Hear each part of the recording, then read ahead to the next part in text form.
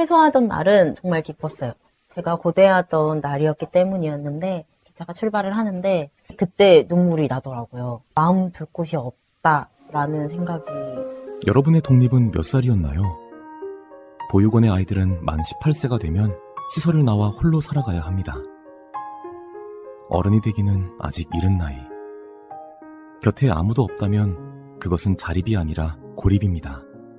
18, 홀로 어른이 되어야 하는 아이들을 위해 함께 해주세요.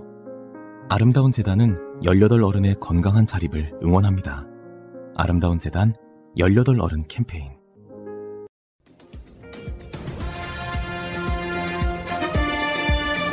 꼭 알아야 할 어제의 뉴스. 충주를 찾은 이재명 후보는 전날에 이어 충청의 사위를 내세우며 유세 포문을 열었습니다. 처가에 사드 같은 걸 둘 수야 있겠느냐며 국민의힘 윤석열 후보를 겨냥하고는 이렇게 말했습니다. 미국에서 이렇게 걱정하잖아요. 한반도의 전쟁 위기가 고조되고 있다. 이유가 4가지인데 그중에 하나가 윤모 후보의 당선 가능성이다. 이거는 우리 눈앞에 닥친 바로 나의 일입니다, 여러분. 이어 배우자 김혜경 씨 부친의 고향인 충주 산청면을 방문했습니다. 법인카드 유형 논란으로 출렁인 여론을 의식해서인지 김 씨의 깜짝 등장은 없었지만 이 후보는 큰절에 노래까지 동원하며 지역 민심을 파고들었습니다. 천등산 박달재를 얽어남는 어린이만. 목도리를 건네준 주민을 장모님이라 부르는가 하면 지역 주민들과 즉흥 일문일답 유세를 진행하기도 했습니다. 셋째씩 낳고 그러면 이거 대학 등록금 이거 다 면제해주고 전부 다 지원금도 많이 올려주고 그러자. 확실하게 국가가 전부 책임지고 셋, 넷 막 낳고 싶게 이렇게 만들어 드려야 된다. 힘 닿는 데까지 낳겠습니다. 네. 자신을 이서방이라고 부르면서 장인의 고향 충북에서 환대받은 이재명 후보는 이후 강원 민심 잡기에 나섰습니다. 안보에 민감한 지역인 만큼 평화 메시지는 물론이고 윤석열 후보의 적폐 수사 발언과 편가르기 정치 공세까지 총동원해 견제의 날을 바짝 세웠습니다.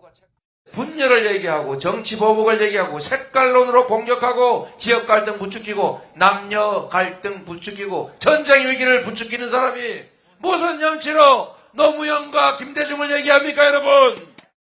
이와 함께 이 후보는 충청의 균형 발전과 농촌 기본소득, 강원 지역을 탄소 중립 거점 도시로 만들겠다는 공약을 제시하며 지역 표심을 공략했습니다. YTN 정현우입니다. MBC가 여론조사를 실시했는데요. 민주당 이재명 후보 39.6%, 국민의힘 윤석열 후보 41.9%, 두 후보의 격차는 2.3%포인트로 초접전을 벌이는 것으로 나타났습니다. 당선 가능성 역시 격차는 오차 범위 안으로 좁혀졌습니다. 윤석열, 안철수 두 야권 후보의 단일화가 결렬된 데 대해선 윤석열 후보의 책임이 더 크다는 의견이 많았고요. 또 지난 21일에 진행된 경제 분야 TV 토론에선 이재명 후보가 잘했다는 응답이 가장 많았습니다. 최근 국민의당 안철수 후보가 야권 후보 단일화 결렬을 선언한 데 대해 결렬은 누구의 책임이 더 크다고 보는지 물었습니다. 윤석열 후보라는 응답은 46.7, 안철수 후보라는 응답은 32%로 윤 후보 책임이 더 크다는 답변이 많았습니다. 지지 여부와 상관없이 지난 21일 TV 토론에서 누가 가장 잘했는지도 물어봤습니다. 이재명 후보를 꼽은 응답자가 26.7%로 가장 많은 가운데 윤석열 후보와 안철수 후보를 꼽은 응답자는 각각 16.4, 17.9%로 엇비슷했습니다. 심상정 후보는 11.1%였습니다. 토론 내용을 종합해 봤을 때 코로나 시대 경제 대책이 가장 나은 후보는 이재명 35.2, 윤석열 22.3, 심상정 4.3, 국민의당 안철수 후보 12.4%로 나타났습니다. 경제 성장과 청년 실업 문제, 에너지 전환 등 경제 정책 방향이 제일 낮다고 보는 후보는 이재명 36.8, 윤석열 24.5, 심상정 5.1, 안철수 후보 15.8%로 집계됐습니다. 이번 TV 토론으로 지지 후보를 계속 지지하게 됐다는 응답은 85.1, 바꾸게 됐다는 7.5%였습니다.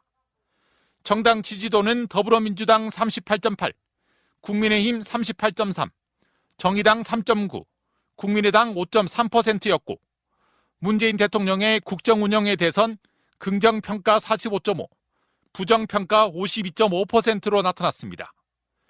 이번 조사는 MBC가 코리아 리서치에 의뢰해 지난 22일부터 23일까지 이틀간 실시했으며 그 밖의 사항은 중앙선거 여론조사 심의위원회 홈페이지를 참조하면 됩니다.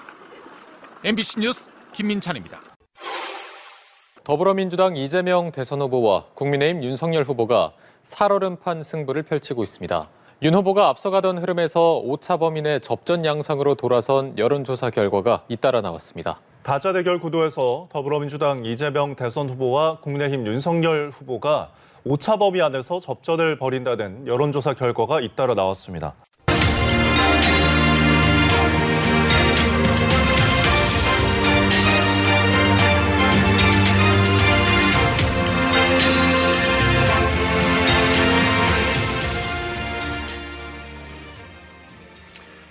존경하는 국민 여러분, 더불어민주당 대통령 후보 이재명 인사드립니다. 베이징 동계올림픽이 막을 내렸습니다. 우리 선수단 여러분 고생 많으셨습니다. 모두가 힘겨운 이때 우리 선수들의 뜨거운 열정, 도전이 큰 힘이 됐습니다. 정말로 고맙고 자랑스럽습니다. 그러나 이번 올림픽 마냥 시원하고 통쾌하지만은 않았습니다. 가장 공정해야 될 올림픽에서 편파 판정이 벌어졌습니다. 역사와 문화를 왜곡하는 문화 공정, 저 역시 분노하고 실망했습니다. 주변국의 부당함에 대해서 당당하게 할 말을 하고 우리 문화를 확실하게 지키는 강한 대통령이 되겠습니다. 어떤 종목이든 우리 선수들이 좌절하거나 포기하는 일이 없도록 체육 현장의 목소리를 확실하게 반영하고 실질적인 정책들로 뒷받침하겠습니다. 우리 체육계의 고질적 문제, 엘리트주의, 성폭력, 금품수수, 이런 비리를 확실하게 도려내고 공정한 스포츠 문화를 조성하겠습니다. 체감형 생활체육 정책으로 우리 국민 모두 건강해지는 행복한 스포츠 복지국가 꼭 만들겠습니다. 국민 여러분, 제가 존경하는 백범 김구 선생은 오직 한없이 가지고 싶은 것은 높은 문화의 힘이라고 말씀하셨습니다. 75년이 지난 지금 김구 선생의 그 염원, 문화 강국의 꿈이 현실이 되고 있습니다. 누군가는 한류를 한때의 열풍일 뿐이다, 이렇게 말했습니다. 그러나 오징어 게임에서 열연하신 오영수 배우님이 골든글로브상 수상 소감에서 이렇게 말씀하셨습니다. 한류는 세계 속의 우리가 아닌 우리 속의 세계가 되었다. 저도 전적으로 공감합니다. 김치와 한복, 한글 같은 우리 전통 문화뿐 아니라 BTS로 대표되는 K-팝, 그리고 오징어 게임 기생충 같은 콘텐츠까지 이제 메이드 인 코리아라는 설명이 없어도 세계인들은 이미 우리 문화를 함께 즐기고 있습니다. 이것이 바로 문화 강국의 기준입니다. 문화의 힘이 곧 국력이고 국가 경쟁력입니다. 잘 키운 콘텐츠 하나 반도체 안 부럽다, 이런 말이 있습니다. K 콘텐츠 산업은 매출 127조 원, 일자리 68만 개를 만들면서 이제 반도체 산업과 비슷한 규모로 성장했습니다. BTS 한 그룹이 창출하는 경제 효과만 연간 5조 원 이상, 자동차 20만 대 이상 수출과 맞먹습니다. K-웹툰 플랫폼은 만화 강국 미국과 일본에서 이미 독보적인 1위로 자리매김했습니다. 2020년에는 시장 규모 1조 원을 돌파하면서 새로운 미래 먹거리 산업으로 급부상 중입니다. 세계의 문화 중심이 되고 있는 대한민국, 정말로 자랑스럽습니다. 그러나 낙관하고 있을 수만은 없습니다. 기술혁명에 따른 디지털 대전환의 위기는 문화산업에도 엄청난 변화를 요구하고 있습니다. 이 전환적인 위기를 제대로 대처하지 못하면 문화산업 역시도 미래를 장담하기 어렵습니다. 저 이재명은 문화산업의 4차 산업혁명, 디지털 콘텐츠 대전환 반드시 책임지고 이끌겠습니다. 세계 최고 수준의 K 콘텐츠 밸리를 만들어서 우리 문화 자산에 인공지능과 빅데이터, 메타버스 같은 첨단 기술이 융합된 세계 인류 콘텐츠를 개발하겠습니다. 이 과정에서 문화 일자리 50만 개 이상 만들 수 있습니다. 디지털 전환의 위기를 문화산업 도약의 기회로 만들어 나가겠습니다. 세계 2강 문화강국으로 나아가기 위해서는 우리가 반드시 해결해야 할 일이 몇 가지 있습니다. 그것은 바로 문화예술 분야의 공정성 회복입니다. 진정한 예술가는 가난 속에서 탄생한다. 이런 잘못된 인식으로 문화예술인들의 고통을 정당화하고 방치하지 않겠습니다. 이제 더 이상 제작 단가 후려치기, 저작권 독점 같은 이 불공정한 관행들이 창작자의 의욕을 꺾지 못하게 막겠습니다. 공정한 문화예술 생태계 반드시 만들어야 하고 제가 만들어내겠습니다. 존경하는 국민 여러분, 창작자의 자율성이 보장될 때 가장 경쟁력 있는 콘텐츠가 탄생합니다. 김대중 대통령께서 정립하고 노무현 대통령께서 굳건히 지켰고 문재인 대통령께서 다시 세운 지원하되 간섭하지 않는다는 그 원칙을 확실하게 이어가겠습니다. 이 원칙이 무너졌을 때 어떤 일이 벌어지는지 우리는 문학의 블랙리스트 다이빙벨 사건으로 체감했습니다. 독재와 억압은 표현의 자유, 노동의 자유를 유린하고 문화예술을 퇴보시키는 칼날입니다. 권력의 눈치를 보면서 문화예술 활동을 해야 했던 블랙리스트 그 시대 다시 돌아갈 수는 없습니다. 문화예술인의 창작 활동을 전폭적으로 지원하되 자유를 존중하고 간섭하지 않는 나라. 문화예술이 산업의 중심이 되어 세계로 뻗어가는 나라. 문화강국 저 이재명이 확실히 약속드립니다. 문화예산 비중을 2배 이상 늘려서 문화예산 2.5% 시대를 열겠습니다. 문화예술인들에게 연간 100만 원의 기본소득을 지급하고 공공임대주택 보급을 확대하겠습니다. 문화기본권 보장도 힘쓰겠습니다. 도시민이 아니라는 이유로 문화예술에서 배제당하지 않게 하겠습니다.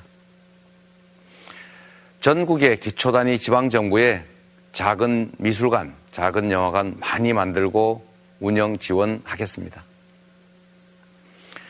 통합문화이용권 지원을 생애 주기별로 확대하고 국민 누구나 집 가까운 곳에서 1인 1예술 교육을 받을 수 있게 보장하겠습니다.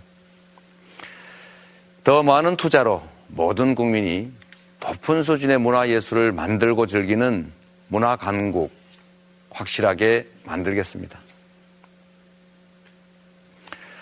존경하는 국민 여러분, 창작의 자율성이 보장되는 나라, 그래서 K컬처가 세계를 휩쓰는 그런 나라 원하십니까?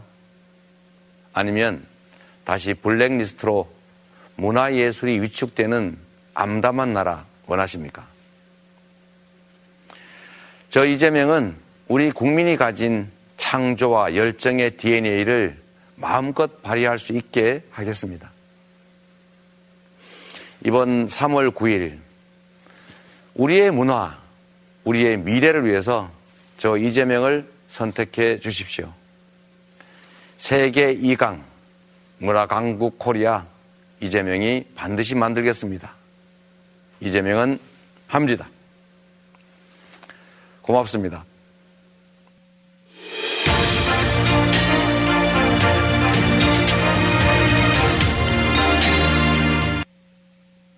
이재명은 합니다! 그렇지. 그 문화예술 정책에 대한 방송 연설이었는데 많은 분들이 논란을 중요시하기 때문에 이런 연설은 일부러 우리가 강제로 주입시켜드리는 거예요. 어제는 20분짜리 들었더니 처음 봤다고. 아니 이건 당연히 봐야 되는 거고요. 자, 이재명 후보의 메시지는 블랙리스트 그 시절로 돌아갈 수는 없다. 실제로 이재명 후보가 우리 방송에서 다루기 때문에 아는데 문화예술 정책에 대해서 엄청난 걸 지금, 왜냐하면 이것도 국력이다라고 생각을 하는 거예요. 자, 그렇고 여론조사 공표 금지가 언제부터냐면은 다음 주 목요일부터요. 일주일 전이니까. 그러니까 MBS 여론조사는 오늘이 마지막이에요. 더 이상 못 나와. 그리고 사전투표, 그러니까 그 투표지 인쇄일 있잖아요. 투표지 인쇄일이 언제냐면 28일 월요일부터 인쇄에 들어갑니다. 그 전에 그러니까 안철수가 단일화 합의를 하지 않으면 안철수 이름이 그대로 찍혀서 나와요. 지키죠. 이제 그까지 지금 감정이 극상태로 가고 있고, 그 얘기 이따가 좀 해드리고. 자, 어쨌건 여론조사 공표 금지 그 다음 날 뭐가 있냐면은 다음 주 목요일 다음 날 사전투표가 있습니다. 그러니까 사전투표가 이제 일주일 정도 남았다 이렇게 보시면 될 것 같고, 아주 긴박하게 돌아간다 알려드리고요. 자, 여러분 그 코어 RTG 오메가3 하나씩 드시고, 한 잔이래. 난 술이 지금 몸에 윤석열 때문에 이게 뭐라고 한 잔씩 드시고. 그러니까. 감사합니다. 또 그 우리 방송에서 제가 들은 이야기를 진성준 의원한테 해줬더니 진성준 의원이 유세장 가가지고 어퍼컷 세레머니는 눈사람 점수가 잘 나올 때 노래방 점수가 잘 나올 때라고 해가지고 그 누가 바로 접니다. 저도 들은 얘기예요. 역시 전주 사람들은 순진해요. 딱 들으면 그대로 맞구나 하고 그대로 하시면. 참. 자, 프리미엄 오메가3 코어 오메가3 짧게 광고하고 있습니다.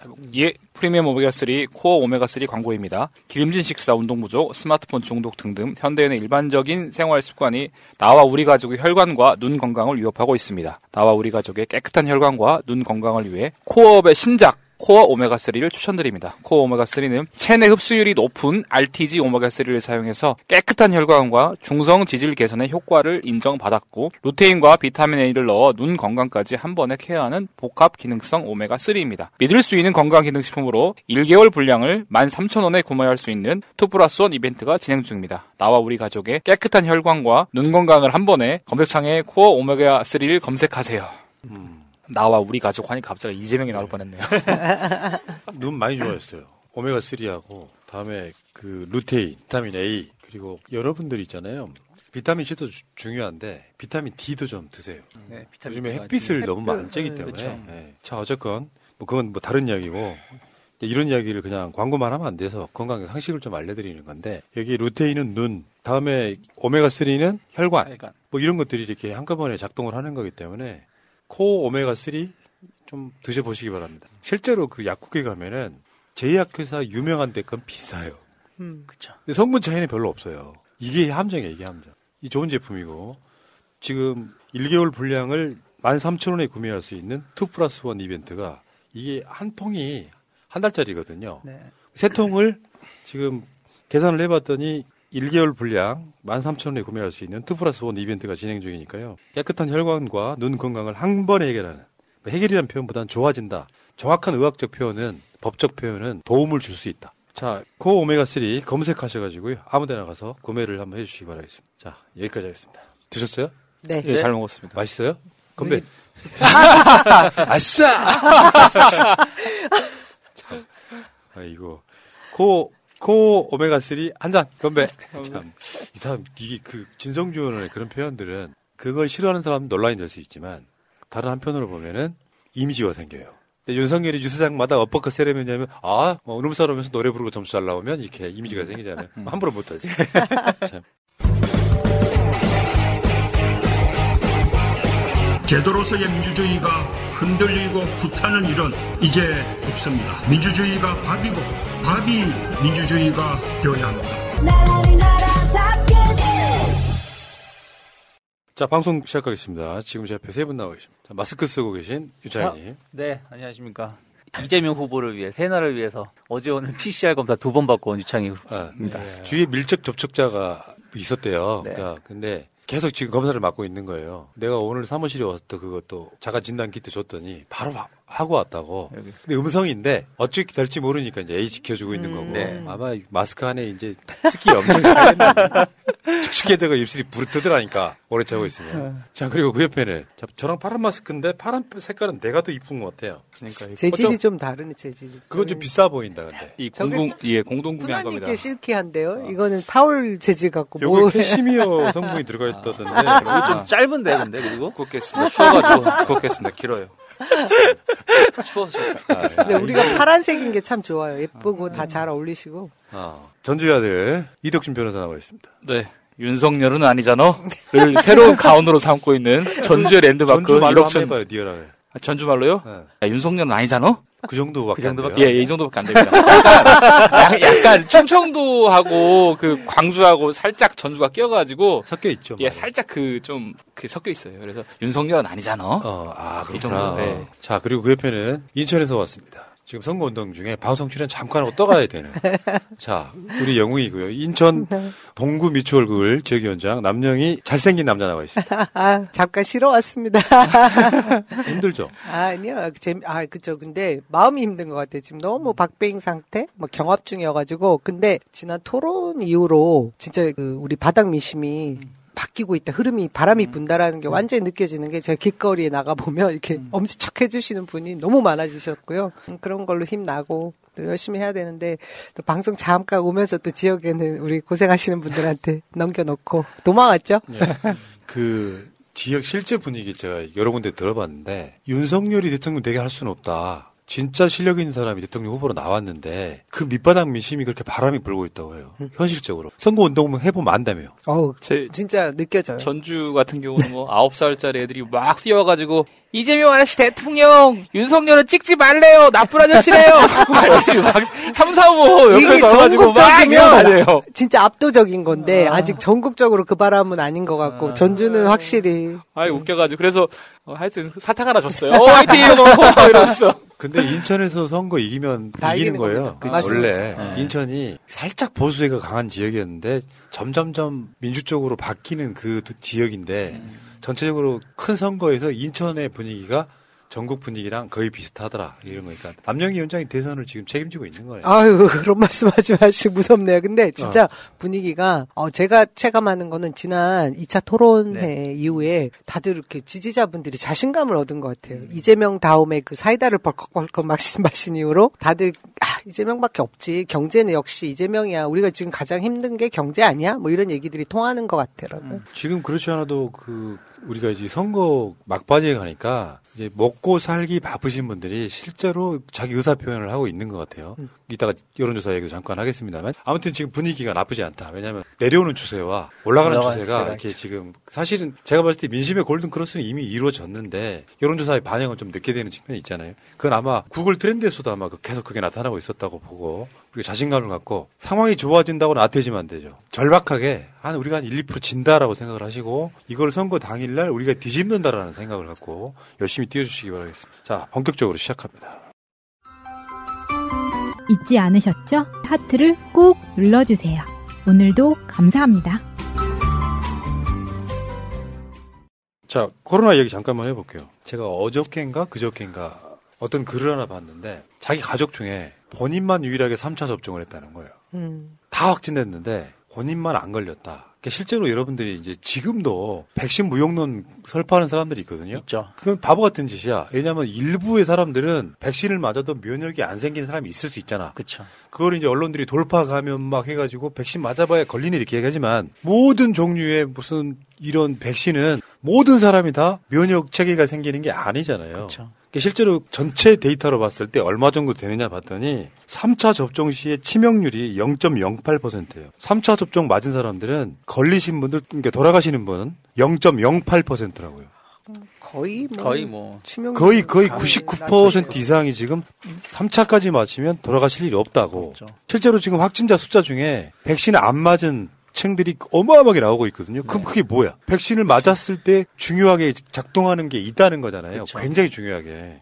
이게 제가 어저께 방송을 같이 한 친구가 이 약간 정신 나간 친구 중에 한 명인데 백신을 안 맞았어요. 아. 근데 본인은 주말에 내가 물어봤는데 코로나라며 물어보니까 독감이라고 당당하게 말하더라고요. 그리고서는 그날 상태가 애가 영 안 좋은지 병원을 갔는데 코로나 확진 판결 나왔다 해서 방송국 다 뒤집어지고 저도 어저께 오후에 검사 받고 오늘 아까 방금 전에 검사 받은 건데 어쨌든 근데 결국에는 무슨 얘기였냐면 오미크론이 백신 안 맞은 사람한테도 거의 독감 정도 수준 어쨌든 병원을 갔었던 거거든요. 병원에서도 독감 정도로 인지를 해주는 거 보면 풍토병화 되는 거 맞다. 하지만 백신을 맞고 안 맞고의 차이가 엄청 크다는 것을 좀 확인을 할 수 있어요. 제가 그걸 증명할 수 있는 게 제가 지난주 말에 저희 지역에 이제 여성위원장님분하고 같이 이제 식사도 하고 선거운동도 같이 하고 이렇게 딱 붙어 있었거든요. 그분도 3차를 맞으신 분이긴 한데 걸렸어요. 확진자가 됐는데 제가 그래서 걱정이 돼가지고 저도 2번 이상 쑤셨죠. 네, 계속해서 아무렇지도 않았습니다. 쑤셔요? 쑤셨죠. 근데 자가 진단을 하고 병원에서도 진단 키트 이제 결과를 봤는데 아무 이상이 없었고요. 그 우리 여성위원장 남편분도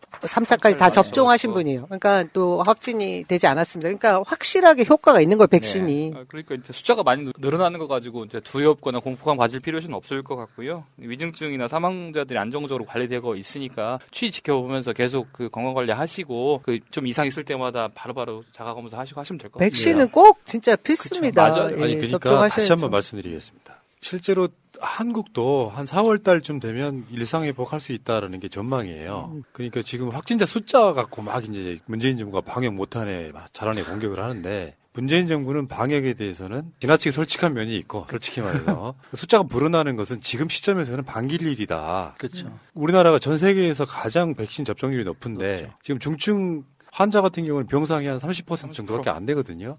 어떤 경우는 확진자가 한 15만 명씩 늘어나도 중증 환자가 안 생기는 그 흐름으로 가고 있어서 실제로 아까 말한 풍토병처럼 간주하는 분위기로 가고 있는데 이제 와서 이제 그 델타 변이 오미크론 이후에 지금 아까 말씀드린 것처럼 접종을 하면 치명률이 0.08 정도로 줄어드니까 실제로 계절 독감처럼 향해 가고 있다. 물론 이게 이제 방역하는 쪽에서는 좀 더 앞서가야 되기 때문에 조금 더 보수적으로 하고 있긴 한데 현실적으로 끝이 보인다라고 하는 게 정확한 분석이지. 이게 꼭 보수 세력들 들어와가지고 야 문재인 정부 방역 실패했어 막 15만 명씩 한데 이 상황 아니고요. 한국만 그러는 게 아니고 전 세계가 그런 흐름이다 이렇게 보시면 될 것 같고요. 그렇죠. 다른 나라하고 다른 점은 다른 나라는 3차까지 맞은 사람이 거의 없는 상황에서 그 오미크론 확진이 빠르게 퍼진 거고 우리나라는 오늘 기준으로만 봐도 60%거든요. 3차가 엄청나게 높은 거고 이 상황에서는 조금 확진자가 너무 많아진다고 하더라도 아까 말씀하신 것처럼 0.08%고 이게 중증으로 가지 않는 걸 본다면 너무 걱정할 필요 없고 관리가 충분히 되어 있다라고 생각하시면 됩니다.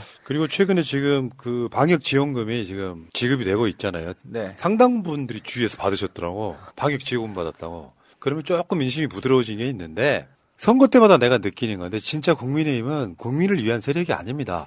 국민 갈라치기 하고 국민 좀 오히려 더 어려운 서민들 다 막 선동해가지고 선거 이겨보려고 그러는데 실제로 최근에 그 김은혜라든지 전주희 같은 사람들이 국회에서 발언했던 것도 보면은 뭐 상상을 초월하게 진심이 아닌 거 왜 지금 처리해야 되냐고. 왜 오늘이어야 되는지. 얘들은 생각하는 게 선거밖에 없는 거예요. 이게 그쵸. 방역 지원금이 지급이 되면 선거에 불리해진다고 생각을 하기 때문에 본심이 막 드러나는데 최근에 김재섭이라고 그 도봉갑 당협위원장이던 저 사람이 한 말이에요. 오미크론 확산세와 상관없이 자영업자는 늘 힘들어왔고 앞으로도 힘들 예정인데 왜 하필 지금 도와줘야 되냐. 매표행위냐 뭐 이렇게 이야기를 했다는 거야. 저는 저 발언 누가 그냥 합성해가지고 잘못 그냥 누가 그냥 왜 네거티브로 이용한 건 줄 알았는데 실제 저 발언을 했더라고요.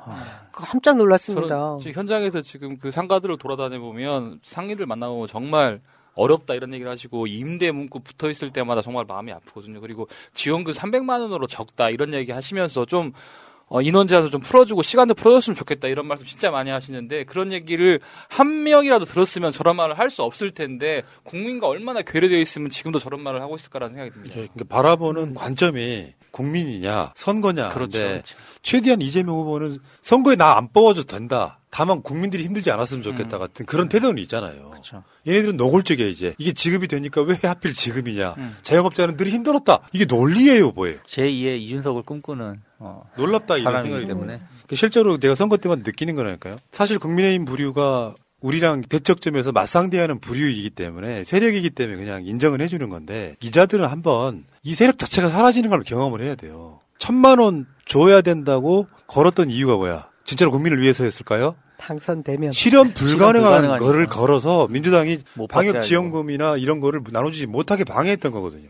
속내가 정확히 드러난 건데 이건 김재선만의 생각이 아니에요. 저쪽 세력들과 그 현역 국회의원이던 사람들, 아까 말한 전주회나 김은혜 같은 사람인 거죠. 왜 지금 나눠줘야 되냐고. 윤석열 후보도 지금 선거 유세 중에 그 얘기를 하던데요. 300만 원 이게 선심성 지원금 주고 지금 뭐 이런다는 식으로 계속 지금 얘기하고 있습니다. 국민을 바보라는 거죠. 지들이 먼저 주든가. 이게 지금 선거 끝나고요. 대선 끝나고 또 지급하는 게 또 있어요. 네. 이 과정을 거치면서 뭐 이재명 후보도 이제 내가 당선이 되면 어떻게 하겠다. 실제로 당선자가 되면요. 대통령의 역할을 하게 됩니다. 현실적으로. 인수위 꾸리고 이러는 과정 속에 모든 이슈를 본인이 이제 사실상 끌어가는 이런 상황이 되는데 국민의힘 다 그렇지는 않겠지만 아주 절대 다수는 권력을 잡는 게 목적. 이재명 후보가 한 말이 있잖아요. 내가 권력을 잡고 싶은 것이 아니라 권한을 갖고 싶은 것이다. 실제로 경기도지사나 성남시장 같은 조그만 권한으로도 굉장히 많은 일을 했는데 대한민국을 이재명에게 맡겨달라 이렇게 얘기를 하지 않았습니까?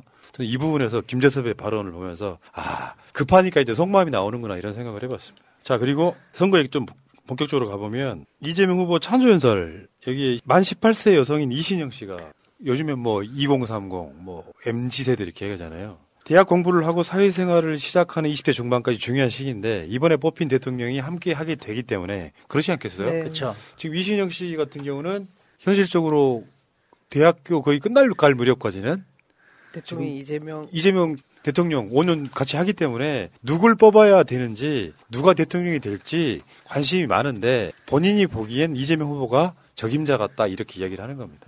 왜 저번에 이대남들 뭐 이준석이 선동하니까 보통 평범한 이대남들이 최근에 기자회견했잖아요. 이대남이 몇 말이냐. 우리 다 그렇지 않다. 현실적으로 딱 그 구조에 놓여 있는 거예요. 민주당 정부가 부동산 가격을 올렸다. 근데 그 부동산 가격이 올라서 좋은 세력들이 집 없는 분들한테 계속 선동하는 거예요. 문재인 정부가 일부러 집값을 올렸다 같은. 저는 같은 맥락이라고 생각해요. 예를 들어 민주당이 마음에 안 들었는데 민주당에 대한 세력으로 국민의힘을 찍는 건 최악의 행위에 가까운 거죠. 저는 그런 생각이 들어요. 국민들 지금 민주당 고쳐 쓰셔야지 민주당을 국민의힘으로 바꾸려다가는 어마어마한 낭패를 겪게 될 것이다. 그렇죠. 과거에도 그런 경험을 많이 했었고 이번에 그 찬조연설에서 참 와닿았었던 것이 코로나가 이 박쥐한테 유래됐다고 하지만 그게 아니다. 사실은 인간이 그들의 영역까지 침범을 해서 이게 발생이 된 것이고 이러한 일은 앞으로 더 자주 있을 것이다. 근데 이런 환경의 문제는 단순하게 과거처럼 나 하나 재활용 잘해서 나 하나 스티로폼 뭐 비닐 안 써서 해결되는 게 아니라 정부의 정책과 뭐 이런 지원들이 필요한 부분들인데 이것을 이끌어갈 수 있는 지도자가 필요하다라고 말한 거에 대해서 와 솔직히 저는 이 정도까지 생각을 못했는데 야. 귀에 쏙쏙 박히고. 네. 그러면서 보면서 우리가 이제 어린아이들은 마치 정치적인 판단을 제대로 못할 것 같은 생각들을 많이 하는데 만 18세 되는 여성이 처음으로 투표를 하면서 그런 대통령이 필요하다고 판단하면서 거기다 더해서 중요한 것은 실천하는 것이다. 사실 지금까지도 공약은 많이 있었다. 그런데 과연 말로만 하지 않고 지키고 실천하는 사람은 누구냐. 이 부분에서 자기는 이재명을 선택하겠다고 하는 것이 만 18세, 19세, 20세 이런 분들도 충분히 나라의 미래나 본인의 미래에 대해서 고민을 하고 선거에 임하는구나라는 생각을 좀 했습니다. 이분은 크게 될 분이신 것 같고요. 사람 뭐가 중요하지? 사실 사회학적으로는 중학교 2학년 정도면 성인으로 인정해 줍니다. 네. 그래서 왜 TV 방송을 만들 때 여러분들 프로그램 시작하기 전에 나이 연령 제한 나오잖아요. 15세라고 돼 있죠. 네. 성인으로 인정해 주는 거예요. 사회가. 사실 중학교 2학년 정도만 돼도 가치 판단을 하죠. 이런 측면이 있고요. 그리고 또 여러분들 아실지 모르겠는데 세계 3대 통신사인 AFP에서 이재명 후보에 대한 단독 인터뷰가 나왔는데 제목이 이거야. 이재명은 보기 드문 인생 역전 스토리의 주인공이다. 한국 사회를 고칠 수 있는 최적의 사람. 외신들이 다 인정하고 있습니다. 실제로 지금 우리 역대 대통령 후보들 다 생각해 보세요. 이재명 후보만큼 진짜 흙수저가 계셨어요? 없었죠. 김대중 대통령, 노무현 대통령도 그래도 고등학교까지는 그냥 정규 과정을 다 밟으셨던 분이거든요. 네. 다른 후보는 뭐 말할 것도 없죠. 뭐 금수저 후보들은. 근데 그 대통령들은. 근데 이재명 후보는 진짜 그 소년공으로 살아야 했던 그 유년기 뭐 그리고 학생 시절 뭐 이때를 떠올려 보면 학창 시절도 검정고시를 패스해야 되는 걸 보면 아마 세계에서도 깜짝 놀랄 거예요. 이렇게 정말 어떻게 보면 가장 어려운 그 계층에서 이제 대통령 후보까지 돼서 앞으로 대통령이 될 수 있는 대한민국의 지도자. 저는 외신도 우리들보다 더 긴장하면서 지금 우리 대선을 보고 있는 것 같다는 생각이 드는데요. 굉장히 좀 자랑스럽고 뿌듯한 면이 있습니다. 네.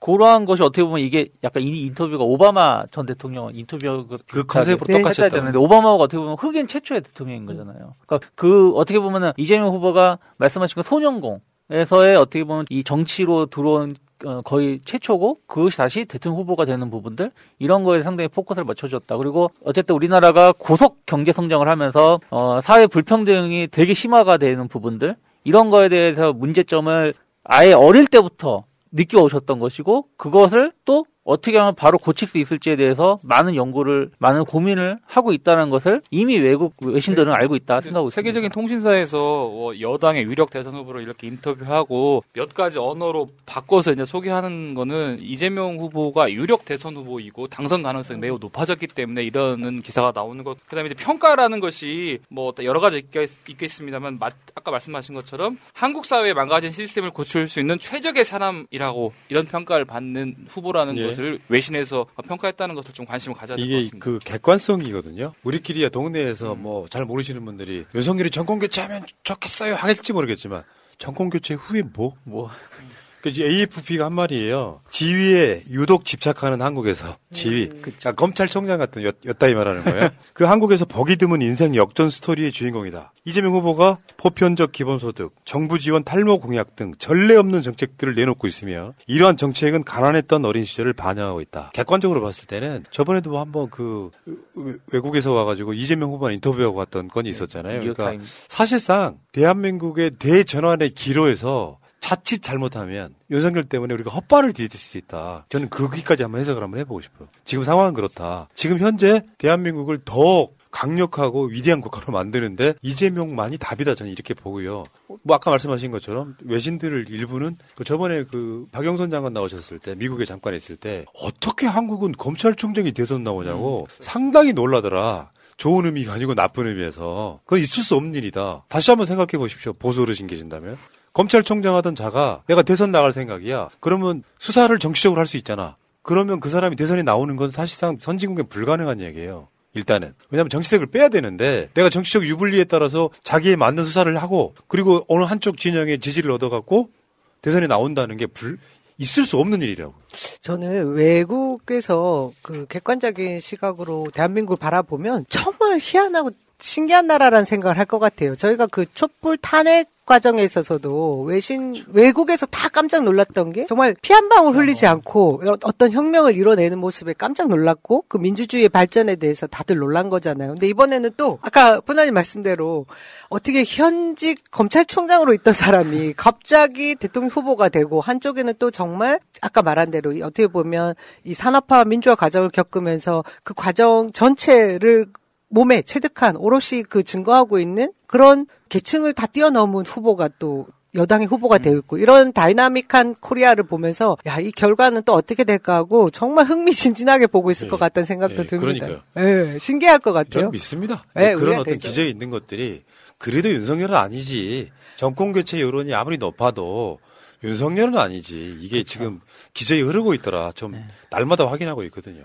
저도 이제 소비하려면 이제 동네에 여기저기 다 다녀서 이렇게 갈 거 아니에요? 그럼 넌지시 물어봐요. 아, 대통령 선거 얼마 안 남았는데? 뭐, 혹시 누구 찍으실 거예요? 그냥 궁금해서요. 이렇게 물어보면 당당 이재명 말하는 사람이 꽤 있고 윤석열 말하는 사람은 오늘 또 한 명도 발견하지 못해요. 부끄러운 거야? 아. 자, 일단 이 이야기는 여기까지 하겠습니다. 세계가 인정하는 이재명 이야기였습니다. 언니, 나 요즘 운동도 못하고 기름진 음식을 많이 먹어서 그런지 혈관이랑 중성지질 관리가 필요하대요. 그래? 그럼 깨끗한 혈관 관리를 위해 코어 오메가3를 먹어. 코어 오메가3? 코어 오메가3는 체내 흡수율이 높은 RTG 오메가3를 사용해서 깨끗한 혈관과 중성지질 개선의 효과를 인정받았고 루테인과 비타민 A를 넣어 눈 건강까지 한 번에 케어하는 복합 기능성 오메가3야. 오, 믿을 수 있는 건강기능식품이네? 그럼 온 가족이 같이 먹어야겠다. 그래서 2+1 이벤트 중이야. 와, 가격도 합리적이네. 깨끗한 혈관과 눈 건강을 한 번에. 검색창에 코어 오메가3를 검색하세요. 윤석열이 대장동 관련해서 적반하장인 거죠. 사실은 도둑놈인데 도둑놈이 이재명 후보한테 매를 드는 적반하장 이렇게 볼 수 있는데 사실 이게 그 가짜뉴스로 공격하는 것은 당선 무효형에 해당하는 중범죄다. 이게 지금 송영길 대표가 요즘에 사실 좀 열일하고 있는 게 스피커로서 있잖아요. 이준석은 그 내부적으로 막 조롱하고 안철수 공격하고 하는 이 과정들을 거치고 이재명 후보 페이스북 와서 댓글 달고 이런 짓 하고 있는데 송영길 대표가 나름 요즘에 당대표라는 스피커로서 역할을 되게 잘하는 것 같아요. 그러니까 우회 측면 지휘를 되게 많이 해. 그 이야기 중에 윤석열이 대장동 그분으로 이재명 공격한 것은 당선 무효형에 해당하는 범죄다. 왜?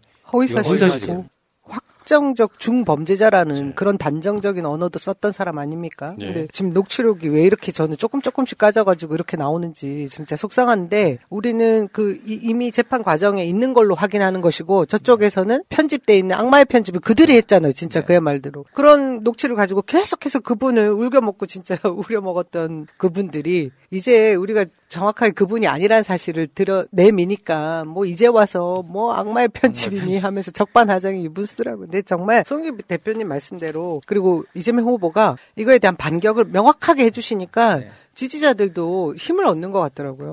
송영길 당대표가 최근에 그 국회의원 3선 초과 금지 말씀하시면서 정치개혁 말씀하셨고 오늘 같은 경우에는 또 개헌 집권하고 나면 바로 개헌하겠다고 말씀하시면서 민주당이 정치개혁의 쇄신 아이콘을 가지고 하고 있다는 생각을 좀 하고 있고요. 덧붙여서 이제 이재명 후보 관련해서도 어떻든 간에 여당 대표로서 여당의 가장 큰 스피커잖아요. 스피커가 제대로 싸워주고 있어서 우리 측에서는 아주 큰 힘이 되고 있고 전주에 오셔서 이런 말씀 많이 하셨는데 윤석열 후보 정말로 벼락출세한 사람이잖아요. 우리가 뭐 다른 거 다 떠나서 자기를 만들어주고 지켜주고 키워준 사람한테 칼을 꽂는 사람은 우리가 정서적으로 뭐 그 사람을 신뢰하고 믿고 우리의 지도자로 인정할 수 있겠습니까? 그런 부분들을 정확하게 지적하고 있는 것 같습니다. 대한민국에 옛날 노래도 있어요. 윤석열 예언한 노래. 배신자여. 맞아요. 네. 아니 그게 진짜로 정서적으로 맞지가 않는 거지. 내가 다 해줘갖고 다 만들었더니 갑자기 눈뜨고 나니까 딱 위에 올라가지고 칼 딱 꽂으려고 하고 있고 절대 그 믿을 수가 없죠. 지금은 지금 현실적으로 이재명 후보의 지지율이 올라가고 막 이제 골든 크로스가 나는 이유가 대장동 이재명 아니었네가 그렇죠. 지금 벗겨지고 있잖아요. 그렇죠. 녹취록에 내가 이재명한테 돈을 줬어 뭐 이런. 돈을 줬다는 말이 아니라 돈을 줬냐. 유동기한테 돈을 줬냐. 근데 내가 왜 뭐가 문제야 같은 이야기도 있는데다가 김만배 누나한테는 김만배가 돈을 쥐어주고 뭔가를 하라고 시켜. 그것 중에 하나가 윤석열 아버지 집을 사준 것 같은. 그리고 거기다 또 나오잖아요. 수년 전으로 넘어가면은 부산저축은행에서 브로커. 그 조우영이 검찰 조사받으러 갔더니 김만배가 미리 가기 전에 야 커피 한잔 마시고 오면 돼 했더니 진짜로 윤석열이 커피를 타주더라. 그래서 사실은 조사받으러 갔는데 커피 한잔 마시고 나왔다. 이런 증언들이 나오고 있잖아요. 그러니까 대장동에 대해서는 사실상 윤석열이 토론 같은 데서 자꾸 대장동으로 그 이재명 후보를 몰아붙이는 행위가 사실은 도둑놈이 상대방한테 뒤집어 씌우는 전략. 아니 그 이야기는 그만해도 될 텐데 계속 이재명 후보가 대장동의 그분인 것 같은 뉘앙스로 지금까지 던져왔지 않습니까? 그러니까 최소한 선거를 할 때 가짜 뉴스를 통해서 허위사실 유포를 하는 건 선거 행위에서는 굉장히 중대범죄로 취급을 하고 있거든요. 그러니까 제대로 검찰권이나 사법부가 작동을 하면 선거 끝나고 허위사실 유포는 대부분 다 당선 무효용되는 거예요. 그렇죠. 물론 이거는 이제 대선이기 때문에 당선되는 순간 이게 막 법적인 논란 가면 형사소추가 불가능하니까 임기는 채워야 되지만 중범죄를 저지르고 있는 거죠. 아니 오히려 만약에 선거에 우리가 이기고 나서 이걸 봐주면 안 된다는 생각을 해요. 그리고 어쨌든 이 부산저축은행의 이 부실 수사 때문에 엄밀히 따지면 지금 부산저축은행이 망해하는 바람에 이 피해자 수만 명이 부산에서 아직까지도 자기의 원금을 돌려받지 못한 사람도 되게 많거든요. 그런 부분들에서도 철저하게 다시 한번 조사를 해야 된다고 생각하고 있고 송영길 대표가 말한 것 중에 진짜 전 또 와닿는 게 뭐냐면 그 완벽한 인간은 없다. 이재명 후보가 완벽한 인간은 아니지만 부족하지만 그래도 서민을 알고 정책을 아는 사람이다. 그러면서 또 하셨던 말이 뭐냐면 지금까지 지난 정부의 관은 고치고 공은 살리면서 계승하고 더 발전해 나가면서 정부는 국가는 계속 발전해 나가는 것이다라고 그러면서 뭐 우리가 됐든 저쪽이 됐든 과거의 박정희가 됐든 전두환이 됐든 그런 것에 대해서 공은 살리면서 계속해서 정책이 발전해 왔는데 이명박근혜는 그것을 짱그리 무시하는 바람에 우리가 후퇴하지 않았습니까? 근데 윤석열은 그것을 다시 한번 시도하려고 하고 있다. 이런 부분들에 대해서 우리가 철저하게 막아야 된다고 말씀하시는 것도 저는 상당히 의미가 있는 내용이다 생각하고 있습니다. 대장동 개발 관련해서 이제 국힘 쪽에서 막대한 이익을 취했다고 하면 그것을 이제 강도 사건에 비유한다고 하면 결국 이제 칼자루를 주게 된 게 저번에도 말씀하셨지만은 그 부산저축은행 부실 대출이잖아요. 근데 이제 그 조사를 받으러 조용히 들어갔는데 커피 한 잔만 마시고 오면 된다 이런 말을 했다고 하는데 사실 검찰청 조사를 가면서 커피 한 잔 마시고 오면 돼라는 말을 전 지금까지 한 번도 듣거나 해본 적이 없거든요. 능력이 부족해서 그런지 몰라도. 근데 반성해야 되겠습니다. 반성하십시오. 어떤 상황이길래 사실은 검찰청에 들어가면 자주 안 가보셨겠지만 가보면 다 처음 가보는 곳이잖아요. 웬만한 피해자들은. 우리 군대 처음 가면 화장실 언제 갈지 밥은 어디서 먹는지 아무도 모르잖아요. 그러니까 얼마나 긴장되겠어요. 근데 군대도 그러는데 사실은 저기 잘못 들어가면 교도소로 갈지 밖으로 나올 수 있을지도 모르잖아요. 근데 그럼에도 불구하고 커피 한 잔 마시고 나오면 될 거야 라고 말했다는 것은 이미 내통이나 통정을 하고 있기 때문에 걱정을 하지 않아도 돼 이런 말을 한 것이고 그 커피 한 잔 주는 대상이 윤석열인지 아니면 윤석열이 시킨 검찰 수사관인지는 모르겠지만 그 정도 커넥션이 있기 때문에 그런 일이 벌어졌다고 수정할 수밖에 없는 거죠. 그래서 대장동의 실체가 부패 몸통이 그 커피 타준 거 아닙니까? 그러니까 이 대장동의 실체가 이재명이 나가 아니고 너 윤석열 아니다라고 말하는 게 너무 합리적인 지적이고 올바른 주장이죠. 그러니까 사실 대장동은 끝났어요.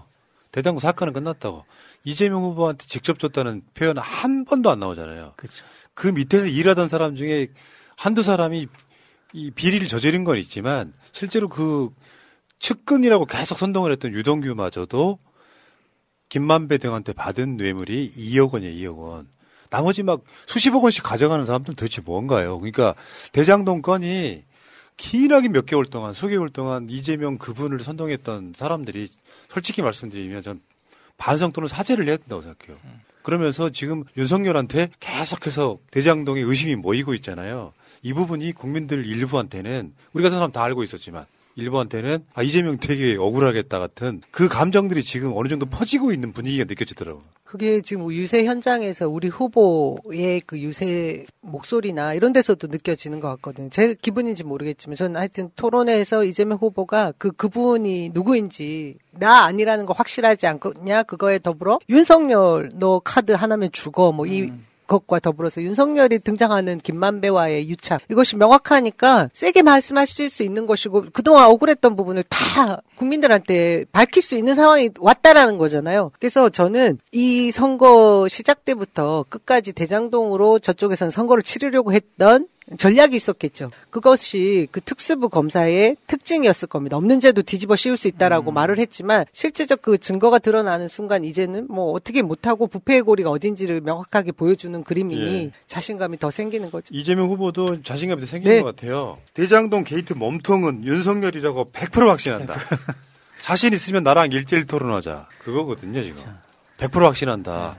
이것은 제가 봤을 때는 그렇습니다. 대장동 건 하나로 검사들은 정보를 내놓지 않고 윤석열이 될 때까지 기다리고 있다가 나중에 엮으려고 보면은 저번에 말한 것처럼 배임 같은 이제 증명하기 좀 어려운 같은 걸 끄집어 와서 정치보복이 도구로 사용할지 모르겠는데 실제로는 그게 들통난 사건이죠. 이재명 후보니까 가능한 거라고 봐요. 왜? 그 우병우까지 동원됐다는 녹취록이 나왔잖아요. 박근혜 때. 이재명 수사하라고 우병우까지 동원돼가지고 그 당시 민정비서관이야 도정 우병우가. 근데 이재명 후보가 최근에 그 지방 연설 가면은 그런 이야기 하시잖아요. 그렇게 탈탈 털린 사람이다. 그러니까 만약에 이재명 후보니까 가능하다는 말은 이재명 후보처럼 그렇게 깨끗하게 하지 않았으면 어떤 티끌만한 연결고리가 나와서 요거를 침소봉대 해가지고 이재명 후보가 사실상 사법처리까지 갔는 데까지 저는 갈 수 있었다고 봐요. 그러니까 전혀 비리가 없다 보니까 그렇게 털었음에도 불구하고 지금 화살표는 윤석열을 향해 가고 있잖아요. 이재명이니까 가능했다고 봐요, 저는.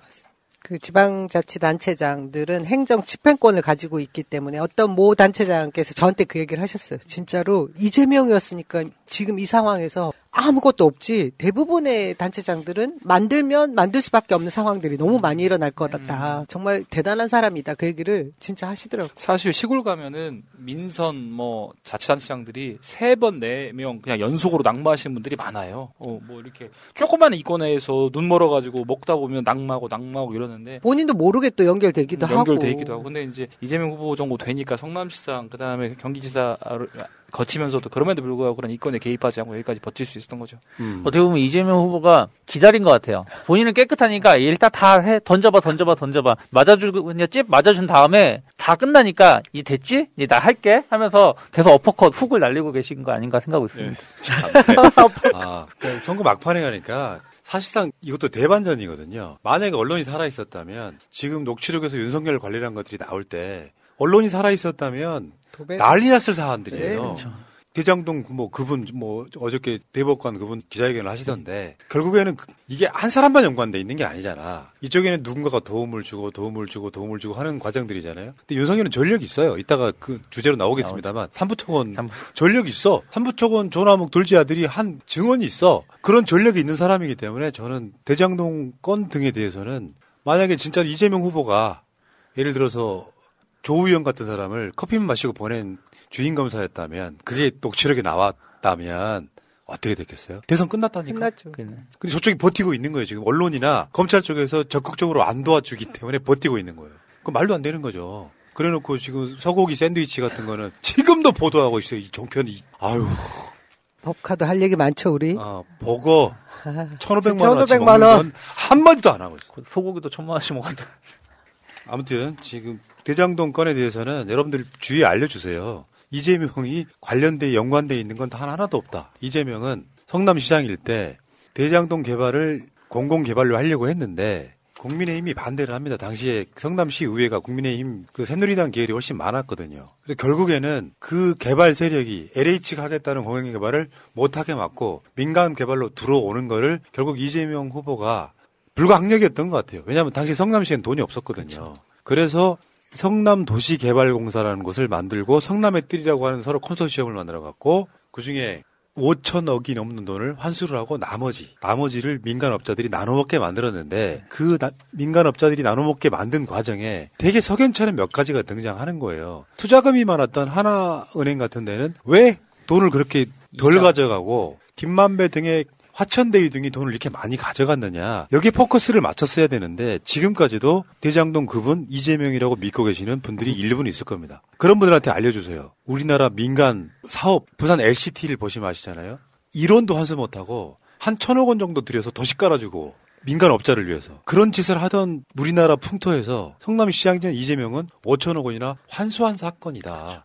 근데 그 정도 규모 있는 사건에 사실 크고 작은 비리 없겠습니까? 지들끼리 해먹는 거? 그것까지 어떻게 이재명 책임이라고 할 수 있겠어요? 그건 불가능한 거지. 그렇죠. 그리고 오죽하면 이 김만배, 정영학, 남욱이 이재명한테는 씨알도 안 먹히는데 윤석열한테 욕하고 싸운다고 하잖아요. 그러면 검찰총장을 그 한 사람한테 욕하고 싸울 정도면 얼마나 주거니 받거니 했으면은 이렇게 욕할 수 있을지에 대해서도 생각을 해봐야 된다는 것이죠. 그리고 윤석열 거짓말을 했잖아요. 윤석열 후보가 자기는 김만배를 뭐 상가집에서 한 번밖에 본 적이 없단 말을 했던 사람이잖아요. 근데 이제 이렇게 대장동 게이트에 덧붙여서 또 한 가지 말씀드려야 되는 게 뭐냐면 이렇게 공공으로 이익을 환수한 것이다 이게 이렇게 얘기를 하면 다 듣다가도 그런데 에이 그래도 언론에서 계속 나오는 거 보니까 뭔가 이재명한테 넘어간 게 있겠지라고 말하는 사람들이 있어요. 그런 분들한테 무슨 얘기 해야 되냐면 그 보수 언론들이 그런 프레임을 짜고 있어서 일부 무식한 사람들이 거기에 설득돼가지고 계속 언급하니까 이재명이 뭔가 먹었겠지라고 말하는 사람들이 있는데 합리적이고 이성적인 사람들은 그런 보수 언론의 그 프레임에 빠져가지고 그게 오해하지 않아. 너는 그런 사람 아니지 정도 얘기까지 해줘야 돼요. 자, 어쨌건 사실상 심리적으로는 대장동 벗어났다. 지금 수세이던 게 공세로 바뀌었다. 오죽하면은 이재명을 구속 수사해야 된다고 했던 서른 의원이 그동안 미안했다. 얼마나 힘들었겠는지 미안했다. 이렇게 할 정도니까. 대장동은 끝났다. 이렇게 결론 지을게요. 결혼 기념일이라고 남편이 꽃을 사왔더라고. 아, 행복하겠다, 언니. 차라리 돈으로 주지. 먹을 수도 없고. 나중에 버리기도 힘들고 말이야. 그러나 마음을 전할 때 꽃보다 좋은 것은 없습니다. 인생에 있어서 돈이 전부는 아닙니다. 꽃은 기쁨과 슬픔을 함께합니다. 새가 날아든다와 연대하는 전국 꽃배달 자미원 꽃집 010-3608-7576 여보 고마워. 이번에 보니까 김건희가요 윤석열 중앙지검장 때도 작전대 투자를 했다는 거예요. 그래서 그 겁이 없어, 겁이 없어. 작전주로 의심되는 코스닥 상장 A사의 주식을 보유하고 있고요. 한국거래소가 이거 관련해갖고 2차례나 사이버 경고 명령을 내렸답니다. 그러니까 이게 도이치모터스 건뿐만 아니라 지금 윤석열이 중앙지검장 때면 이게 3, 4년 정도밖에 안 된 거예요. 이 상황에서 김건희가 주가 조작에 또 개입됐다고 하면 그렇지 않아도 어저께 약간 그쪽 전문가 나오셨고 우리 방송했었거든요. 문득 그런 생각이 들더라고. 도이치모터스만 했을까? 다른 건 안 했을까? 왜냐? 뒷배가 있었거든요. 그쵸. 수사 안 할 뒷배가 있었잖아. 그 의심까지 받고 있는 거예요. 다 한번 까봐야 된다고 생각해. 김건희 명의로 된 증권 계좌는 다 까봐야 된다고 생각해. 실제로 이제 집에 공범을 받으셨죠. 재산 등록되어 있는 현황 보셨죠? 그 배우자 69억 정도 되는 그거에 대해서 지금 우리 당에서 계속해서 얘기하는 것이 어떻게 해서 이 재산을 형성했는지에 대한 과정을 소명하라. 왜냐하면 김건희 씨 자체가 뭐 200만 원 정도의 월급으로 계속해서 강사 내지는 뭐 이런 걸로 수익이 잡혀 있었는데 어떻게 해석할 방법이 없잖아요. 근데 윤석열 후보는 뭐 원래 돈이 많은 사람이 어디 있습니까? 소명을 해야 됩니다. 이 부분은. 이게 이제 그거 있잖아. 이재명 후보가 옛날에 주식 투자했을 때 돈을 벌었는데 나중에 알고 봤더니 그게 주가 조작했었던 거다 뭐 이런 식의 이야기를 한 적이 있잖아요. 그게 불법도 아니던 시절에 김건희도 마찬가지 논리거든요. 지금 빠져나가려고 나는 주가 조작인지 몰랐다. 이재명 후보도 그때 그 이야기를 했던 게 그거예요. 나중에 알고 봤더니 그게 주가 조작으로 돈 좀 벌었었다 이런 이야기를 했거든요. 요거를 지금 국민의힘이 가짜 뉴스를 통해 가지고 또 거기다가 지금 물타기를 하고 있는 거예요. 이거 상황이 완전히 다른 거잖아요. 다른 거죠. 그러니까 하나는 이재명 후보는 자기가 그냥 요거 오르니까 이거 오르네서 샀는데 나중에 알고 보니까 그게 약간 본인도 모르는 다른 사람들이 한 거에 그냥 얻어 걸린 거고, 김건희는 선수까지 고용을 하고 그리고 그 정보를 알고 했을 가능성을 추정되고 있고 그 증거가 나오고 있는 거잖아요. 완전히 내용이 다른 것이죠. 그러니까 김건희 쪽은요, 윤석열은 최소한 이 사람이 인간이라면요, 어찌 됐건 다시 말씀드리지만 주가 조작은 의혹이 아니고 사실이에요. 확정된 사실이라고. 거기로 김건희가 자기 계좌로 꽂힌 돈, 저번에 KBS 보도에 의하면은 투자금 10억 빼고 나면 50억이, 그러니까 40억을 벌었던 거잖아요. 그렇게 우리가 볼 수 있다면 그걸로 번 돈이라는 것 자체에 대한 사죄를 먼저 하는 게 정상적인 거예요. 그렇죠. 근데 지금 분위기는 그거 아니야. 그 주가 조작인 건 맞음에도 불구하고 우리는 주가 조작인지 몰랐다. 도의적인 사죄조차는 못하는 인간이에요, 이게. 하물며 이준석은 그랬죠. 수익률을 봐야지 뭐 그거 가지고 주가 조작을 했다고 할 수도 없다. 그 정도 수익도 올리지 않았다. 이런 궤변을 하고 있습니다. 그러면 수익률을 제대로 공개할 수 있게끔 계좌를 까야지. 네. 계좌를 까지도 않고서는 수익률을 본인이 어떻게 알고 있는지. 그리고 이용호 카카오뱅크 출신 의원이, 민주당 의원이 말씀하신 것처럼 주가 조작을 했을 때 제가 아는 내용에서는 보통 30%가 안 된다 그래요, 성공 확률이. 왜냐하면 주가 조작한다고 무조건 다 성공하는 게 아니거든요. 감시도 있고, 또 이게 시세를 올리려다가 너무 급하게 올렸거나, 또 너무 올렸는데 아무도 덤벼들지 않으면 본인들이 정상 가격에 팔지 못하니까. 그래서 실패하는 경우도 상당히 많아요. 그래서 제가 아는 한도에서는 30% 넘을까 말까 하는 경우인데, 그래서 하는 이유가 워낙에 잭팟이 크니까. 실패하더라도 손해는 별 많지가 않고 성공했을 때 수익이 너무 크니까 그걸 하는 것인데, 이거 자체가 불법이라는 것이죠. 시세 조정 자체가 수익을 봤다, 손실을 봤다, 이게 중요한 게 아니라 시세 조작을 했냐 안 했냐가 중요한 거고, 시세 조작을 했으면 그게 잘못인 거지. 예를 들어서 도박을 했는데 저 도박해서 돈 잃었으니까 도박죄 빼주세요. 이거 의미가 없는 거잖아요. 예를 들어서 누구 칼을 찔러서 그 사람이 죽고 살고가 중요한 게 아니라 살인의 의도가 있는 것인지 아니면 정말 실수인 것인지가 중요한 건데, 단순하게 사람 안 죽었으니까 나 돈 수익 별로 안 됐으니까 조작 아니다, 주가 조작 아니라고 말하는 건 정말 바보 같은 소리고. 적절한 말씀인데, 사실 물건을 훔쳤는데 훔치는 것 자체가 문제다라고 우리들이 말하고 있는 것이고 주가 조작이 그런 거죠. 근데 이준석은 이 훔친 거는 내가 모르겠는데 수익이 없으니까 그거는 훔친 거 아니야 이렇게 말을 하고 있어서 진짜로 전형적인 혹세의 무민인 거죠. 그러니까 윤석열이 중앙지검장 때 적폐 수사 이런 거 있잖아요. 자기 남편은 그래서 기업들 수사하고 막 그래. 근데 그 사이에 윤석열 부인은 주가 조작에 가담을 하고 있는 거예요. 이야말로 엽기적인 부부 아닙니까? 좀 심각하다 싶을 정도로.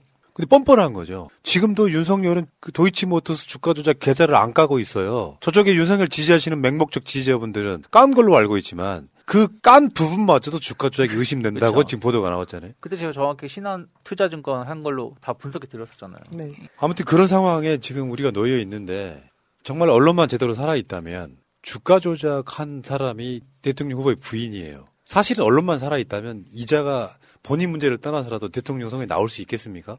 그러니까 대한민국의 현재 구조는 그거란 말이에요. 검사가 되면 그 검사가 지켜주는 자기 측근 가족들이 있어. 그 사람들은 범죄를 저질러도 수사하지 않는 거예요. 청년 여러분들이 생각하는 공정의 문제는 여기서 발생하는 겁니다. 다시 한번 말씀드리지만 다수의 공정의 문제를 느끼는 청년들은 서민들의 자식들입니다. 잘 사는 사람들의 자녀들이 아니에요. 그 사람들은 검찰 출신 정관 변호사 쓰면 웬만한 사건 뒤집어요. 가해자를 피해자로 만들어버려요. 그러면 이런 사람들은 부인이 주가 조작을 해도 수사만 받지 않고 지금까지 아주 떵떵거리면서 70억 가까운 재산을 모았다는 거 아닙니까? 근데 거기에 공정을 이야기하면은 윤석열은 공정할 거라고 생각하는 착각을 버리세요. 언론이 만들어 놓은 허상일 뿐이에요. 민주당도 내로남불 불공정이 있겠지만 윤석열 등 같은 국민의힘 같은 세력에 비하면 정말 세 발의 피밖에 안 되는 건데 그게 잘했다는 게 아니라 여러분들이 선동되고 세뇌돼서 윤석열을 공정의 화신이라고 생각하면 안 되는 문제가 이 주가 조작 문제에 나오는 거예요. 왜 윤석열은 전과가 없겠습니까? 그 수도 없이 많은 의혹이 있는데 이자가 검사이기 때문에 전과가 없는 거예요. 이재명은 어떻습니까? 사시 합격하고 자기 지방, 자기 지역으로 내려와서 돈도 안 되는 시민 모임 대표나 하고 있고 그러면서 돈 없는 사람들 그 법률적 조언이 필요할 때 수도 없이 인권 변호사 도움을 주고 성남에 큰 병원이 없어진다고 하니까 성남 의료원 하나 짓겠다고 동분서 주다가 전과 생기고 절에서 전과 생기고 이게 세상을 대하는 태도가 이렇게 달라요. 근데 이재명은 검사가 아니었으므로 힘없는 흑수저 출신이었으므로 전과 사범이라는 게 남았지만 윤석열한테는 전과가 없는 이유는 우리 심적으로 지금 이야기 들어보면 이게 정상적인 법의 단죄를 받았다면 전과 10범도 되고는 남을 사람이에요. 근데 이게 잘못된 언론 때문에 대한민국 사회가 윤석열이 공정하다고 느끼는 일부의 사람들이 있다는 게 전 비극이라고 생각합니다. 이제 언론이 다운표 저널리즘이라고 하잖아요. 말한 대로 그냥 공정정의 말하면 그대로 한 것처럼 만들어 놓는데 사실 윤석열 같은 사람이 공정정의를 얘기하면 제대로 된 언론이라면 저 사람이 공정과 정의를 말할 수 있나 탐사하고 취재해서 그게 아니라는 거를 제대로 밝혀줘야 되는데 그렇게 하지 못하고 있고 대장동 게이트도 마찬가지죠. 이재명 게이트라고 얘기를 하면 정말 그게 이재명 게이트가 맞는지 탐사하고 취재해서 아니다라고 얘기를 해야 되는데 그렇게 못하고 하니까 그 프레임에 갇혀가지고 젊은 사람들이 윤석열 하면 공정과 정의 이로운 사람인 것처럼 생각하고 있는 게 잘못된 거죠. 예. 도이치모터스 사건 피의자 모 씨에 대한 구속영장 청구서에 김건희 계좌가 쓰여 있대요. 네.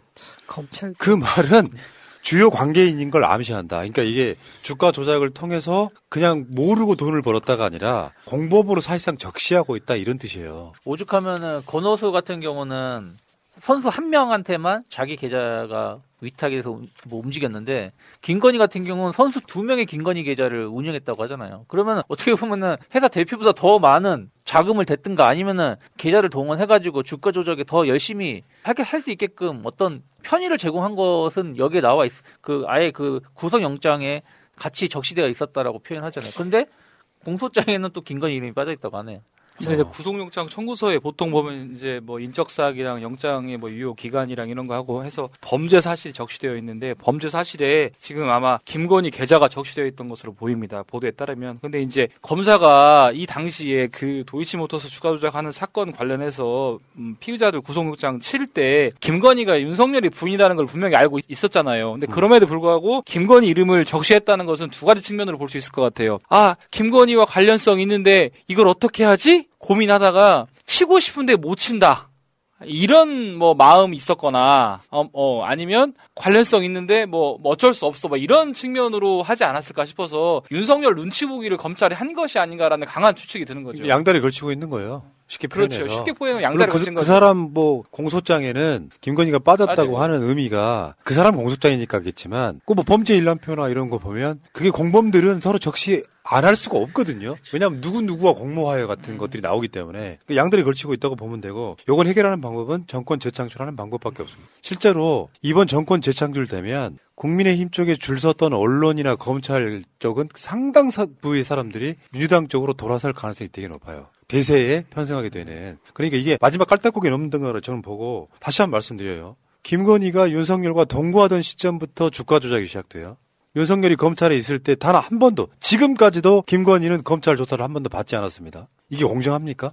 김건희의 모든 공범들은 다 구속됐는데 김건희 한 번 조사한 적이 없다는 게 이게 공정합니까? 윤석열이 말하는 공정이 무엇일까요? 김건희를 한 번도 수사를 제대로 못한 상태에서 대선을 치르고 있다. 이것은 검찰의 직무유기예요. 왜? 이것은 범죄자에 대한 단죄이기도 하지만 주요 정치인에 대한 검증이기도 하거든. 대통령이 될 수도 있는 사람이 저에 대한 검증이기도 하잖아. 근데 이자가 뻔뻔하게도 지역 돌아다니면서 문재인 정부가 공정이 어쩌고저쩌고 이야기를 해. 이거 우리가 용서할 수 있겠어요? 장모는 어떻습니까? 장모 지금 장모 일가가 사실상 1,000억 원대 공시지가로만 1,000억 원대 부동산을 가진 근데 같이 일을 같이 했던 사람들 그런 사람들은 다 구속시키고 그 돈 자기들이 가져가고 그런 짓거리를 해왔어. 최근에 김건희 남편 중앙지검장 때도 주가 조작 의혹이 나왔다고 하면 이자들은 싸그리 모아다가 감옥에 넣어야지. 어떻게 대선에 청와대로 보내. 그 생각 드는 거예요. 제가 진짜 끔찍한 게 이 주가 조작에 대한 부분도 중앙지검장 시절이면 불과 진짜 1, 2년, 3년 내의 일이잖아요. 근데 조국 전 장관 처음에 수사할 때 사모펀드 얘기로 먼저 건드린 사람이잖아요. 그리고 지금 대장동도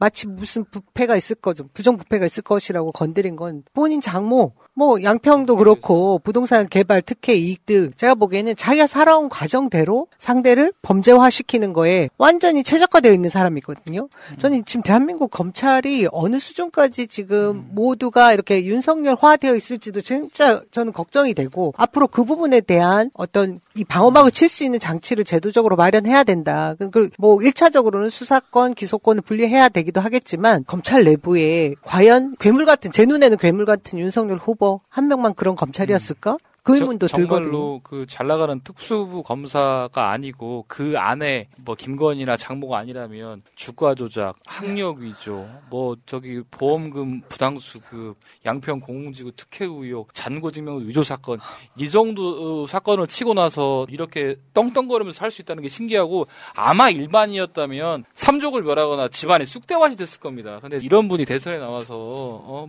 공정 정의 얘기하고 자기가 공정 정의를 실현하고 했다고 하는 것은 정말 이 손바닥으로 하늘을 가리는 건데 국민들이 이걸 좀 제대로 보고 평가를 해야 되는데 정말 이 프레임에 갇혀가지고 정말 저 사람이 공정정의로운 사람 아닌가라고 오해할 수 있어서 그런 부분들 좀 똑바로 쳐다보고 투표해야 됩니다. 그 동네에 출세하려다 못하신 분 한 분 계세요. 지금 거의 알코올 중독자처럼 사시는 분이 하나 계시는데 많이 배웠어. 어느 날 뭔가 실패해가지고 그분이 했던 얘기가 계속 맴도네. 몇 개월 전에. 세상에 대한민국 검사가 공정 외치는 나라, 이 족같은 나라라고. 실제로 물론. 내 맺고 싶은 말이에요, 진짜. 그러니까 다른 걸 떠나서 대한민국 검찰에 대한 신뢰도는요, 국회보다 못해요. 근데 그 검찰총장 출신 하나가 나와갖고 자기 주변엔 막 덕지덕지 뭔가 의혹을 달고 다니는데 공정한 나라 이야기를 자빠해서 아파크 세레모니 하면서 이게 코미디가 아니면 뭐야. 우리 국민들이 우리 집단지성으로 이자를 끌어내리는 게 문제가 아니라 저는 구속시킴으로써 이자의 단죄를 시켜야 되는 것인데 이게 대선판에 나와가지고 범죄자가 마치 무슨 그 발목에 차는 거 있잖아요. 전자 발찌 차고 돌아다니는 것 같아. 잠재 범죄자가. 그 정도로 느낀다니까. 윤석열 압박과 세레머니 할 때마다 윤석열 주먹 거기에 국민의 얼굴이 있을 것 같은 불안감이 드는 거예요. 제가 웃으면서 한 방 먹일 거야 이런 느낌이 들어가지고 진짜 이게 이거 대한민국 어디로 가고 있지? 왜 저 사람은 저런 세레머니를 못할까라는 생각하면서 한편으로 하여튼 주먹 앞에 국민이 있는 것 같아서 너무 안타까웠어요. 자, 그렇고요. 또 우리가 까먹었지만 윤석열이 조국 장관 수사한 거는 그렇다 치고 고발 사주 검언 유착은 용서가 되는 범죄예요. 그런 것도 있고 또 하나는 아예 명백하게 드러난 거 있잖아요. 99만 원 세트. 그런 부분들에 대해서도 본인이 다 덮어준 거잖아요. 그러면은 검찰 관련해가지고 전부 다 어떤 비리가 있거나 어떤 문제가 있는 건 다 덮어주고 본인 가족도 다 덮고 그러면서 뭘 공정과 정의를 외치는 것인지 그 사람들마저 본인이 정확하게 단죄를 했다라면 그래 저 사람은 믿을 수 있어라는 이미지가 생길 수 있겠지만 본인 관련된 건 다 괜찮고 남 관련된 건 다 문제가 있다고 말하는 거는 공정과 정의라고 말할 수가 없는 거예요. 고발 사주 관련해가지고도 마치 자기는 모르는 것처럼 하고 있다가 결국은 뒤로 다른 기자들한테 혹시 한동훈이라고 추정되는 그 검사장하고 기자랑 대한 녹취록 있냐 이런 얘기를 했었죠. 본인이 직접 관련이 없으면 무엇하러 본인이 그렇게 사적으로 연락해서 그런 일을 했겠어요. 그럼에도 불구하고 진짜 뻔뻔하게 감찰하는데 방해하고 이런 거 보면 공정과 정의를 그 입에 담을 수 없는 사람인데. 그러니까 아마 윤석열 체제에서 가장 대검에서 고군분투됐던 거는 한동수 대검 감찰부장이었을 거예요. 왜냐하면 이분은 검사 출신도 아니고 판사 출신이죠. 그러면서 윤석열의 전횡을 막 지켜보던 바로 그런 분인데 최근에 이제 언론들이 웃기더라고. 이분이 한 말 중에 뭐가 있냐면 모 방송사로부터 취재 요청이 와서 거절했으나 역사의 법정에서 진실을 밝히고자 한다면서 당시 채널A 사건 그 진상조사 지시를 받고 윤석열한테 감찰을 개시하겠다고 보고 있던 날에 일어났던 일들 이런 것들을 지금 이야기하고 있는데 공무원이 지금 선거 개입하냐 이런 식으로 프레임을 바꿔버리더라고. 근데 제가 그 구독한 채널 중에서 심상치 않은 썸네일을 하나 봤어요. 추미애 전 장관님의 썸네일이 이거예요. 이거랑 연관이 있지 않을까. 듣고 있니? 완전 범죄는 없다. 그 이야기 아니면 이런 썸네일이 달릴 리가 없어, 지금. 우리 방송 끝나면 30분 후에 이 방송 열린다고 하는데 실제로 보면 미쳐버리는 거지. 검찰이라고 하는, 특히 대검이라고 하는 윤석열의 검찰은 복마전이었을 거예요. 마귀들이 다 엎드려 있는 곳에, 왜 이문정 검사가 그랬듯 한동수 감찰부장도 얼마나 경원시하는 대상이었겠냐고 버러지 보듯이 했을 거 아니에요. 그 과정 속에서 윤석열이 그 검언유착 관련해가지고 그 채널A 기자가 그거 폭로했었잖아. 그 카톡방에 이야기를 했었잖아요. 윤석열 총장이 직접 전화 걸어갖고 한동훈 음성 파일이 있냐고. 그런 쥐새끼 같은 짓을 했던 놈이에요. 윤석열이라고 한 자가. 근데 그 검언유착 그 다음에 벌어지는 고발사주. 김웅이 지금도 목소리를 내고 있는 나라예요. 이게 말도 안 되는 거지. 이 공정과 상식이라는 게 다 무너뜨린 건 사실은 저들의 프레임에 의해서 문재인 정부나 민주당이 좀 얽혀 있는 것 같지만 현실적으로 대한민국 사회의 불공정은 진짜 힘 있는 자들이 만드는 거예요. 대통령 수사할 수 있다고 하는 자들이니까. 저는 이런 면에서 윤석열 감옥 보내기 프로젝트, 윤석열 학교 보내기 프로젝트, 이건 사람 만들어야 됩니다. 그래서 윤석열이라고 하는 그 디딤돌 삼아서 진짜 검찰 개혁이 이루어지는 날이 금방 온다고 봐요. 왜? 윤석열 대선 후보가 끝나고 당선이 안 되면 윤석열은 결국 얽혀있는 수사를 받게 돼요.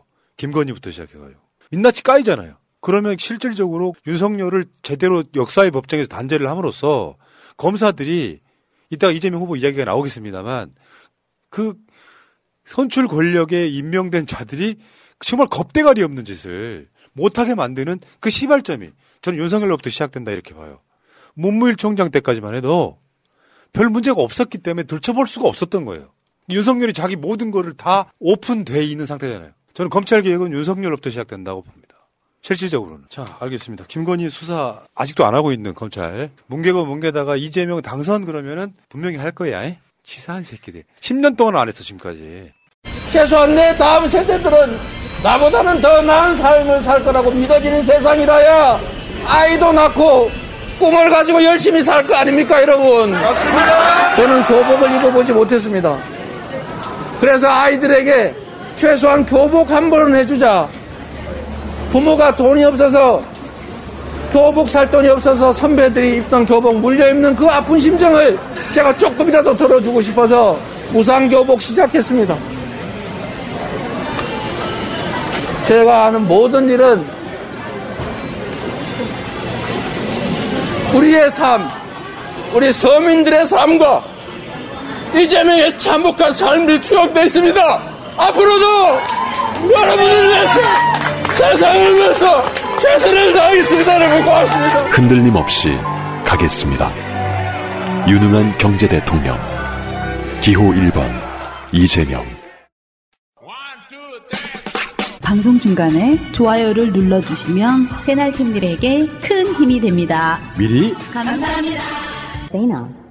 시청자 여러분 안녕하십니까. Jm투데이 이정원입니다. 네, 안녕하세요. 안규령입니다. 네, 오늘은 어제 예고를 해드린 대로 생명과 창조의 도시 이곳 청주에서 지금부터 라이브 방송을 시작하도록 하겠습니다. 저희가 기존에 했던 스튜디오를 벗어나서요, 이 멋진 카페에 간이 무대를 설치하고 멋진 분을 모셨습니다. 예, 바로 저희 옆에 나와 계십니다. 기다릴 네. 시간이 없어요. 바로 네, 소개해드려야 됩니다. 제20대 대한민국 대통령 후보 더불어민주당 이재명 후보 나오셨습니다. 네, 안녕하세요. 반갑습니다. 네, 네. 반갑습니다. 우리 식구끼리. 네, 우리 식구들. 네, 우리 식구들께 인사 한 말씀 해주시죠. 카메라가 저기인가요? 아, 예. 이게 큰 게 카메라 메인인가요?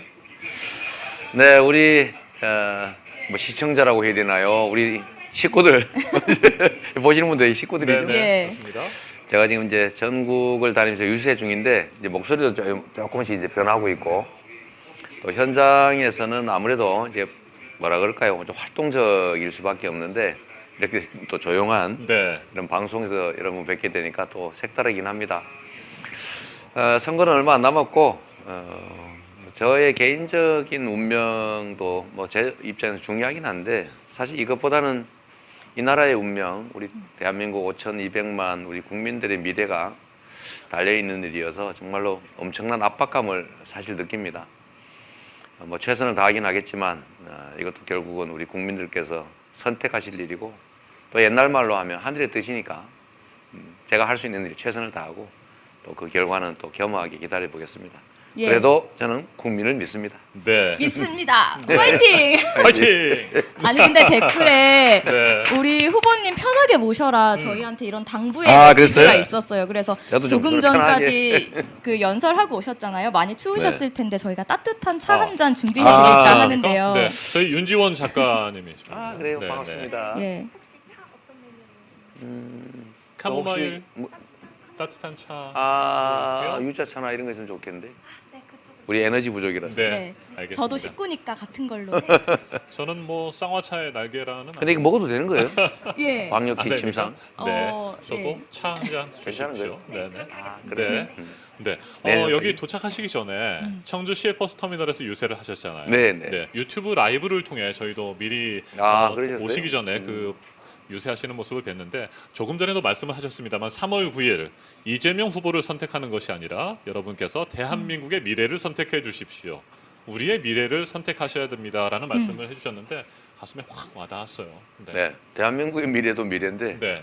우리 각자 우리 국민들의 운명, 미래를 선택하는 거죠, 사실. 네. 댓글에 후보님 건강 괜찮으신지 많은 분들이 궁금해하시고 걱정하셨습니다. 예, 조금 전에 청주 유세 현장에 계셨다 오셨는데요. 분위기 어땠습니까?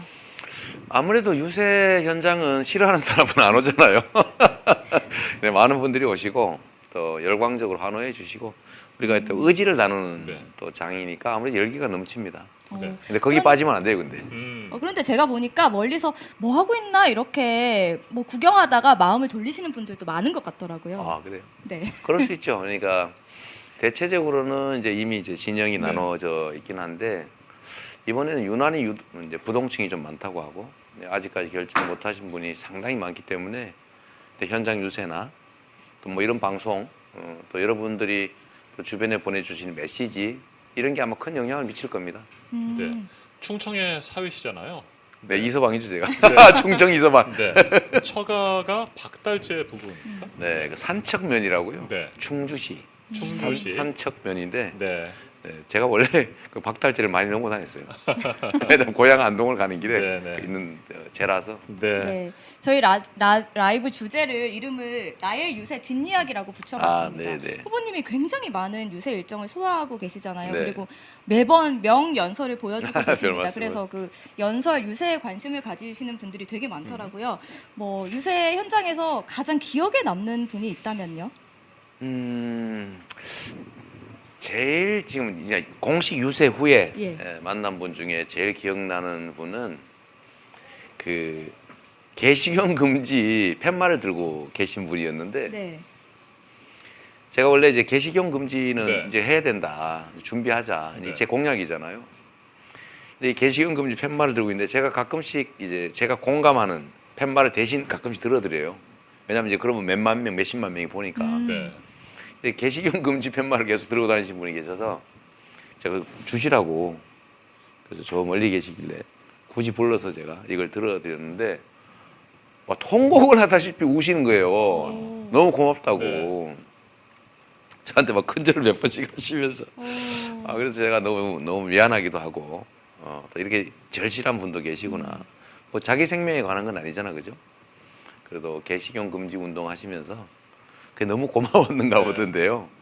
그래서 정말 제가 그분을 보고 야, 이렇게 자기 일, 자기 신념 관찰하려고 열심히 하시는구나. 나도 좀 더 열심히 해야 되겠다. 그런 생각이 들었습니다. 너무 정말 제가 이렇게 감당하기 어려울 정도였어요. 네. 뭘 그리 고마워하시는지. 네. 유세 현장 또 그리고 각종 행사 같은 데 가서 공감하시는 능력 또 위로하시는 그런 모습들을 보면서 많은 분들이 지지하시고 그런 것 같습니다. 네, 또 성남 상대원 시장 그리고 봉하마을에서 울컥하시는 모습도 보이셨잖아요. 네. 그래서 많은 분들이 후보님이 원래 그렇게 눈물이 좀 많으신가? 이런 질문을 던지기도 합니다. 글쎄, 원래 제가 경상도 경북 사람이잖아요. 근데 거기는 이제 그 고쳐야 될 부분인데 뭐 남자는 태어날 때 뭐 어떻게 부모가 돌아가셨을 때 뭐 이럴 때만 울어야 된다 이래가지고 감정 표현을 억제를 했잖아요. 근데 이제 나이가 들기도 하고 또 그러면서 있는 감정대로 좀 표현하고 살아야 되겠다. 저는 그렇게 생각했거든요. 아는 밥도 자자 그런다는 거 아닙니까? 네. 그래서 난 그렇게 안 살겠다. 이렇게 마음먹었는데 지금 생각해 보니까 본질적으로 눈물이 좀 많은데 잘 참았던 것 같아요. 네. 근데 이제는 저도 이제 나이가 꽤 됐잖아요. 감성적으로 변해가는 것 같기도 하고 특히 이제 상대원 시장이나 뭐 특히 상대원 시장은 이제 제가 워낙 이제 공격도 많이 당하고 네. 또 제 뭐 모든 과거가 다 거기에 이제 뭐라 그럴까 거기에 다 이렇게 뭐라 그래 새겨져 있다고 그럴까요? 근데 그 현장을 보니까 이제 진짜 눈물이 났고요. 노무현 대통령님은 사실 그 전에는 제가 그렇게 가서 뵈더라도 그냥 뭐 약간 울컥한 정도였지 네. 눈물이 날 정도는 아니었는데 이번에 갔을 때는 어떤 뭐 정치 보복 얘기 뭐 이런 것들도 좀 있고 또 최근에 그러지만 뭐 그 곽상은 변호사가 네. 자기 담당 검사가 윤석열 후보였다고 그러잖아요. 네. 그러니까 그때 막 그 압박할 때 어쨌든 뭐 그런 점들 등등 해서 야 이게 다시 이런 가슴 아픈 일이 또 생기면 어떡하지? 너무 억울한데 뭐 이런 생각이 갑자기 좀 밀려왔던 거죠. 네.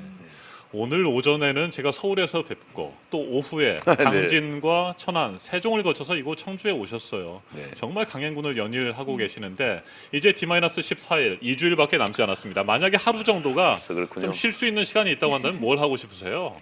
안 쉬실 것 같아요. 안 하시고 쉴 수 있다. 네. 쉴 수 있는 시간이 있으면 선거운동해야죠. 근데 네. 만약에 이제 강제로 쉬어야 된다면 네. 굳이 하루 쉬어야 한다면 제가 진짜 쉬고 이거 약간 좀 그런데 네. 제가 제 아내하고 둘이서 그냥 조용히 하루 종일 좀 잠을 좀 자야겠어요. 요즘 많이 못 주무시죠? 몇 시간씩 주무세요? 근데 뭐 총량으로는 차로 이동할 때는 주로 자니까요. 그러세요? 제가 이렇게 저는 머리만 이렇게 대면 바로 자는 그런 스타일이라서 5분씩 딱 3분씩 이런 것도 잘 잡니다. 차에서 많이 자고 아무래도 밤에는 좀 늦게까지 아무래도 자료 보고 네. 또 뭐 이런 제안들도 좀 많이 보고 우리 참모들은 절대 보지 말라고 그러는데 제가 좀 많이 보는 편이라서요. 또 아침에 요새는 뭐 방송도 해야 되고 하니까 많이 자진 못하는데 그래도 차에서 자는 시간들로 네. 충분히 보충하고 있습니다. 근데 원래 체력이 좀 좋으신 편인가요? 제가 우리 부모님들께 여러 가지를 물려받았는데 그 중에 하나가 체력이 좋다는 겁니다. 그냥 웬만해서는 한 30분 이렇게 쉬거나 자고 나면 바로 또 복구가 돼요. 최근에 깜짝 놀랐습니다. 태권도 하셨잖아요. 네네. 킥을 날리셨는데 저도 사실은 킥을 한번 올리면 그 정도 높이까지 올라갈 수 있을까 자신이 없는데 굉장히 많이 올라가신 것 같은데요. 그것도 우리 부모님께 물려받은 네. 거죠. 유연함. 제가 좀 다리가 짧아가지고 그렇습니다. 네. 아니 근데 그게 반응이 뜨거웠는데 실감하셨어요? 저는 잘 모르겠는데 그게 너무 과격해 보인다 이런 지적도 있었던 것 같긴 한데 네.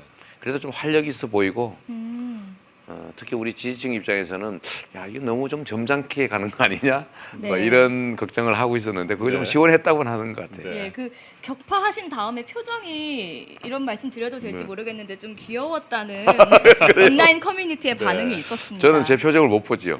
네. 생각도 못했으니까 네. 한번 봐야겠는데. 네. 네. 살이 좀 빠지신 것 같다 이런 분도 계시네요.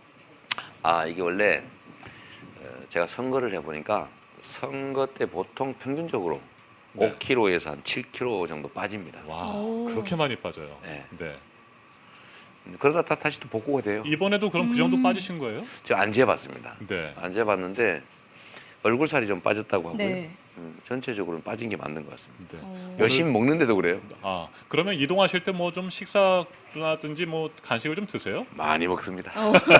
밥도 잘 먹고 있고요. 네. 그런데 직접 식당에 가서 드시는 편인가요? 시간이 부족하실 것 같은데요. 식당에 가면 아무래도 또 대기 시간 또 이런 것들이 있어서 거의 대부분 이제 이동하면서 도시락으로 때우죠.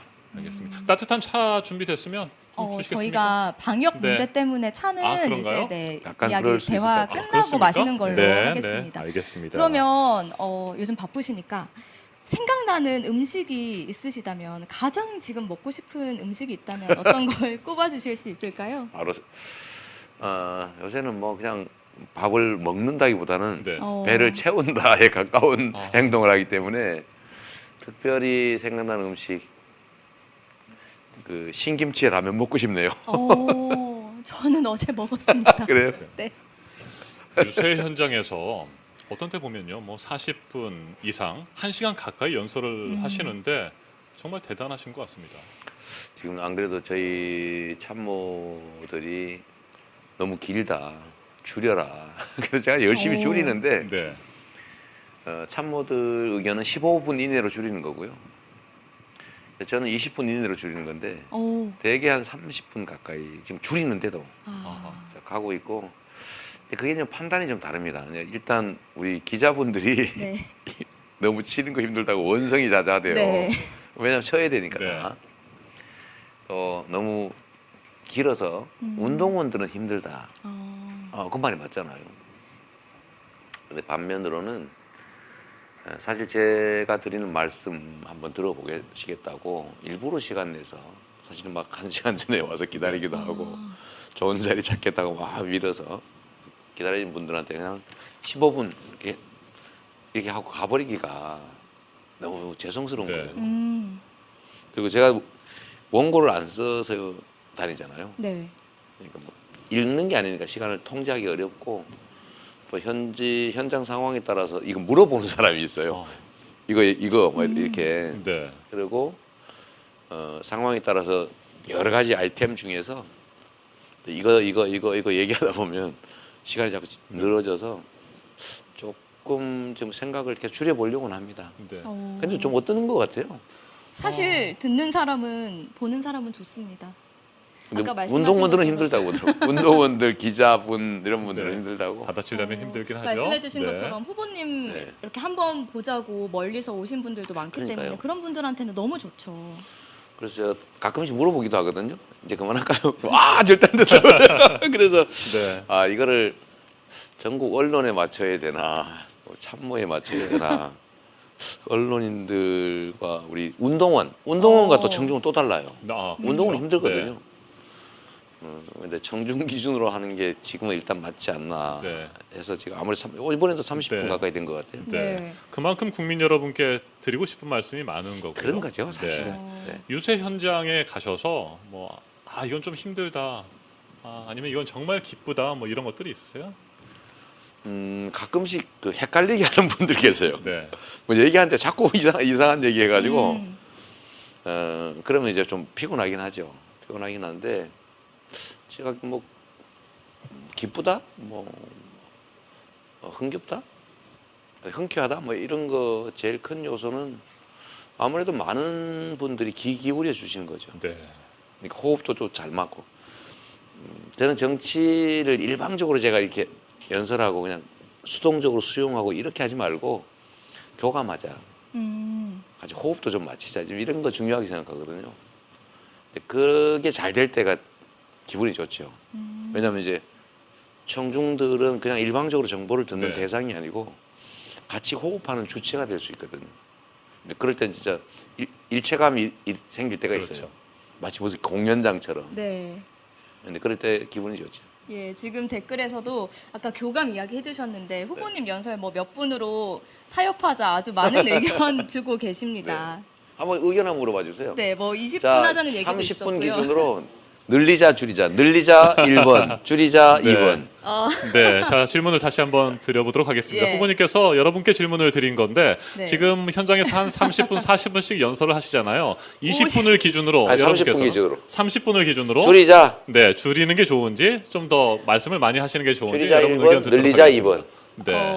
아까 40분도 댓글 있었고요. 아주 늘리자도 있고요. 3번은 뭔가요? 30분이 좋아요. 네. 광주는 50분 50분 하셨다고. 하셨어요. 55분 했대요. 제일 길게 하신 게 몇 분인가요? 55분 광주에서 제일 길게 얘기했다고 하고요. 사실 광주도 많은 분들이 모이셨는데 거기도 사실 뭐 저하고 교감하기 위해서 오신 분들이어서 좀 드릴 말씀도 많고 그분들이 듣고 싶어하는 말씀도 많으셔서 좀 길었죠. 아무래도 민주주의의 그야말로 성지 뿌리 아닙니까? 2시간도 있었습니다. 댓글이. 그래요? 네. 아니 근데 저는 개인적으로 궁금한 게 어떻게 하면 말을 그렇게 잘할 수 있나요?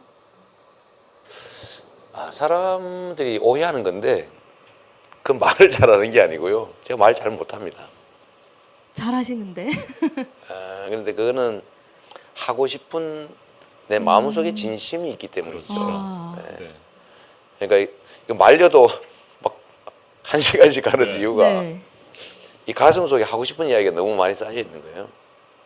그래서 그 중에 저는 사실 일부만 중요도에 따라서 일부만 꺼내 쓰는 건데 이게 말을 잘한다기보다는 하고 싶은 말이 많은 거죠. 저희가 후보님을 모시기 전에 다양한 채널을 통해서 질문을 좀 받아봤는데 그중에 저희가 기억에 남는 질문이 대통령이 되신 이후에도 국민 여러분과 소통을 좀 자주 하셨으면 좋겠고 이런 유튜브 라이브를 통해서 자주 뵀으면 좋겠다 이런 의견을 주셨어요. 그렇게 하실 계획이 있으십니까? 저는 그렇게 할 겁니다. 왜냐하면 제가 가진 그 신념이 있는데 국민의 목소리를 잘 듣고 국민이 요구하는 바를 잘 하는 게 진짜 실력입니다. 국민 주권 국가라면서요. 민원이라고 하는 거를 귀찮은 걸로 취급하지 말고 우리가 찾아서라도 국민이 원하는 걸 해드려야 되는데 국민이 뭘 원하면 그거 잘해주는 게 진짜 제일 일과제다. 그래서 제가 사실 평가를 잘 받고 있는 거예요. 그러려면 당연히 소통해야 되고 당연히 들어야 되고 그래서 저는 그 시스템도 지금 다 구상을 다 해놨죠. 그러시군요. 네. 그래서 저는 아주 단순하게 예를 들면 국민들께서 원하시는 게 너무 많잖아요. 하다못해 우리 집 앞에 하수구 깨졌다 이런 것도 대통령한테 얘기할 수 있는 거거든요. 근데 그건 쉽게 해결할 수 있잖아요. 이첩하지 말고 그냥 지시하면 되잖아요. 그거 빨리 해라고.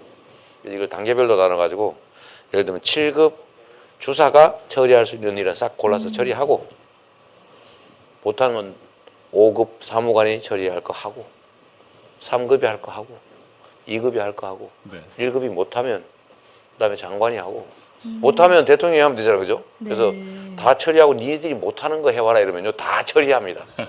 제가 해본 경험이에요. 동에서 처리하고 과에서 처리하고 구청에서 처리하고 부시장이 처리하고 안 되면 나한테 가져오세요 하니까 자기들이 알아서 다 처리합니다. 맞습니다. 오늘부터 재외국민 투표가 시작이 됐습니다. 저희가 어제 그제 어떤 분들이 어떤 지역에서 우리 프로그램과 함께 하시는지 질문을 드리니까요. 아프리카도 있고요. 러시아, 뭐 호주, 미국, 일본 굉장히 많은 지역에서 관심을 갖고 오늘부터 투표하시겠다 하신 분들이 있습니다. 지금 전국을 돌면서 유세를 하시지만 외국에 있는 우리 국민들과는 만나실 기회가 없으시잖아요. 오늘 지금도 보고 계십니다. 재외 국민들에게 한 말씀 좀 해주시기 바랍니다. 이런 게 재밌어요. 이게 같이 해야 되거든요. 그렇죠. 나중에 아프리카도 재외 있습니다. 국민 여러분, 재외 국민은 1번 한번 눌러주세요. 도쿄에서 호주, 지지합니다. 내국인은 2번, 재외 국민은 1번. 호주에서 보고 있습니다도 있고요. 프랑스도 있고요. 오사카. 있겠죠. 네, 경기도 고양시도 있습니다. 111. 네, 와, 111. 상당히 많은데요. 호주 시드니로 지나갔고 러시아도 있습니다. 네. 해외가 상당히 있네요. 네, 정말요. 많은 분들이 지금 외국에서 시청하고 계십니다. 인도네시아도 있습니다. 네. 지금 외국에 계신 우리 국민들에게 한 말씀 해주세요. 그렇죠. 이제 외국에 나가면 애국자가 된다고 합니다. 저도 사실 외국 나가 보니까 정말 밖에서 대한민국을 쳐다보는 그 느낌이 완전히 달랐어요. 근데 아주 장기간 해외에 체류하거나 아예 이민 가신 분들은 정말 말은 못해도 조국에 대한 사랑이나 관심이 너무 높은 것 같아요. 또 객관적으로 정보를 많이 접할 수 있지 않습니까? 거기는 뭐 이상한 언론도 없고 하니까. 그러니까 객관적으로 보면 답답할 때도 많고 이렇게만 하면 이 나라가 좀 좋아질 텐데 하는 생각도 많으신 것 같아요. 그래서 그 비행기 막 몇 시간씩 타고 다니면서 투표하신다고 하지 않습니까? 그런 애정들 저희가 잘 모아서 여러분들이 걱정하지 않는 정말 대한민국 모국에 대해서 자부심 가지고 당당하게 대한민국 이렇게 말할 수 있는 그런 나라 제가 꼭 만들 테니까 힘들고 돈 많이 들고 그러시더라도 투표 많이 해주십시오. 열심히 하겠습니다. 네. 파이팅! 감사합니다. 우리 뭐 국내에 계신 분들에게도 비슷한 내용의 말씀을 하시고 싶었으리라고 생각이 들고요. 이제 D-14일 2주밖에 남지 않았습니다. 앞으로 2주 뒤 이 시간쯤이면 이제 뭐 출구조사 결과도 나올 시간이고 그렇습니다. 끝으로 한 말씀을 좀 부탁드릴 텐데요. 어떤 대한민국의 대통령이 되겠다 생각하십니까? 뭐 우리 국민들께서 다 함께 원하시는 세상이 있습니다. 그러니까 공정하고 또 기회도 넘치고 또 미래도 있고 희망도 있는. 그래서 누구나 도전하고 또 꿈을 꿀 수 있는 그런 사회 만들고 싶어 하지 않습니까?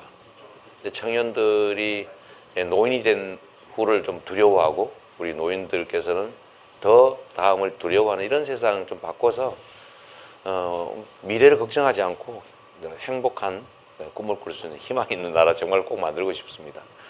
근데 제가 경험상으로 보면 정말 최고 책임자, 이 최고 책임자의 마인드, 그다음에 의지와 용기, 또 강력한 리더십 이런 게 공동체 전체의 운명을 결정하는 것 같습니다. 저는 뭐 지옥이 열릴 수도 있고 천국은 아니더라도 지금보다 훨씬 나은 세상이 열릴 수도 있다고 보는데 그건 결국 이 나라의 주인인 국민 여러분 개인이 선택해야 될 일 아니겠습니까? 제가 유세할 때는 꼭 말씀드리는데 3월 9일의 선택은 이재명이냐 윤석열이냐가 아니고 나의 미래, 퇴보하는 절망적인 나라로 다시 갈 것이냐 아니면 희망 넘치는 새로운 나라로 갈 것이냐가 결정된다. 그 결정을 하는 거다. 그리고 이재명은 그 수단 중에 하나에 불과하다는 것이죠. 여러분을 믿습니다. 네, 나를 위해, 우리를 위해. 그래서 제가 그 만든 거라는 거죠. 나를 위해 이재명. 네, 우리를 위해. 이재명을 위해 이재명이 아니고. 오늘 귀한 시간 내주셔서 또 그냥 보내드리기가 좀 서운하고 한 가지 질문만 더 드리겠습니다. 댓글 질문이 있는데요.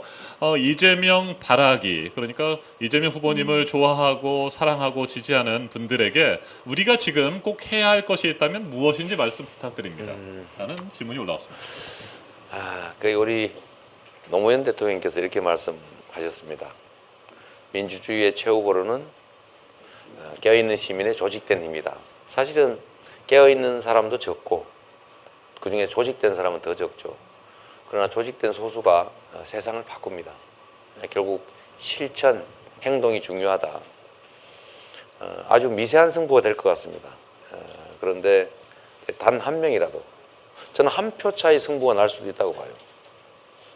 그래서 주변에 마음 결정하지 못하신 분들 정말 기사라도 하나 카톡으로 보내주시고 어쨌든 의견도 좀 써주시고 커뮤니티에 의견도 좀 내고 하다못해 기사에 공감이라도 한 번씩 눌러주면 그게 모여서 사실은 나비의 날갯짓이 태풍을 만드는 것처럼 세상을 바꿀 거다 이렇게 믿죠. 다른 사람한테 떠넘기지 말고 내가 하는 작은 실천이 세상을 바꾼다 이렇게 믿으시고 하나라도 더 실천해 주시기를 정말 각별히 부탁드립니다. 네, 후보님 말씀에 댓글로 한 표 꼭 잡아올게요 이런 뜨거운 반응을 보내주고 제가 계십니다. 전에 선거구호로 이런 거 쓴 일이 있어요. 3표가 부족합니다. 왜 3표 했냐면 2표는 그냥 부부가 둘이서 하면 되잖아요. 네. 한 표를 하려면 딴 데다 얘기를 해야 되거든. 3표가. 3표가 부족합니다. 네. 이렇게 말씀드리고 실제 3표 때문에 떨어진 사람도 있고요. 네, 이제 그러니까 3표 잡았다, 4표 잡았다 이런 의견 보내주고 계신데요. 열심히 갈겠습니다. 제가 보기에는 30만 표, 50만 표 이내 결판이 날 가능성이 매우 높습니다. 지든 이기든. 네, 열심히 갈겠습니다. 그리고 저는 아까 그런 댓글이 인상 깊었는데요. 후보님 유세 현장이 축제 분위기 같다는 의견이 많았습니다. 그리고 저희 라이브처럼 이재명 후보의 유세는 이렇게 뒤풀이도 있고 너무너무 좋다 이런 의견도 있었거든요. 오늘 귀한 시간 내주셔서 감사하다는 말씀 드리고 싶습니다. 알겠습니다. 저야 오히려 우리 여기 참여해준 7,300분이 훨씬 더 소중하지요. 제가 감사합니다. 네, 정말 많은 분들이 오늘 기다리셨습니다. 네. 만나 뵙게 돼서 영광이고요. 반갑습니다. 다음 일정 있으시잖아요. 네. 네, 저희가 보내드려야 되는데 그냥 계속 앉으셔서 말씀하시겠습니까? 사실은 댓글이라도 한번 보고 좋겠긴 해요. 네. 우리 집 4표, 뭐 3명 잡았다, 5명 잡았다. 네, 너무 빨리 넘어가서 그러긴 한데. 어떤 콘서트보다 소중하고 귀한 시간입니다. 네, 이런 의견도 제가 있었고. 그렇게 만들고 싶어요. 사실은 이게 뭐 축제장이 돼야 되잖아요. 최고의 축제가 원래 정치라고 하는데 남 헐뜯고 막 증오하게 하고 그런 거 하지 말고 우리 좀 즐겁게 그런 우리 유세장 그리고 정치 만들고 싶습니다. 제발 건강 관리 부탁드린다는 이야기도 있었습니다. 네. 많이 도와주시고요. 함께 해주십시오. 고맙습니다. 네, 감사합니다. 네, 후보님. 내일은 또 충주하고 원주로 가시죠? 충주 원주로 가야죠. 네. 인사 한번 해주세요. 네, 반갑습니다. 네, 감사합니다. 감사합니다. 네, 이쪽으로 나가시면 화이팅, 네. 화이팅. 감사합니다. 네. 네. 의원님 아직도 계셨어요? 네. 수고하셨습니다. 살펴가십시오. 네. 고생했어요. 수고하셨습니다. 네. 자, 도종환 의원님이 또 자리를 함께 하셔서 도종환 의원님 저랑 같이 들어가시죠. 네. 도종환 의원님도 오늘 유세 현장에 같이 계셨죠? 후보님하고요.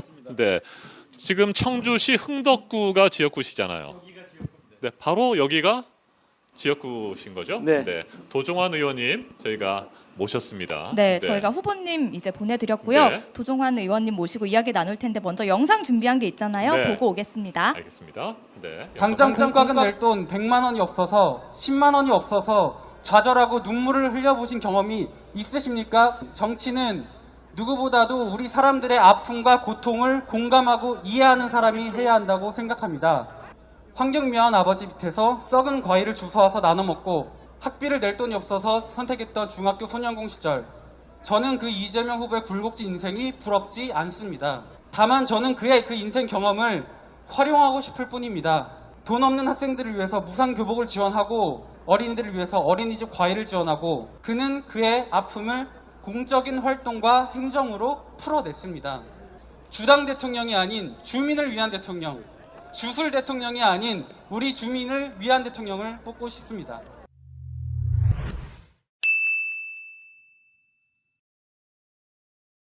제가 이재명 후보를 대통령으로 꼭 해야 한다고 하는 이유는 딱 한 가지가 있습니다. 이재명 후보가 경기도지사가 되었을 때 결식 아동들한테 무료 급식을 하는데 급식 단가가 4,000원이었습니다.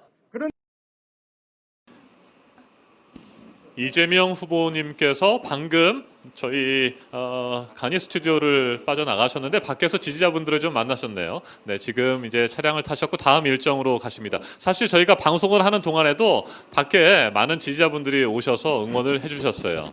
네, 지금 지지자분들과 인사를 나누시고 또 엄지손을 들어서 지지자들과 공감을 하고 계십니다. 네. 예, 내일은 또 충주와 강원 원주 또 일정이 원주를 가실 있으시잖아요. 예정입니다. 네. 네.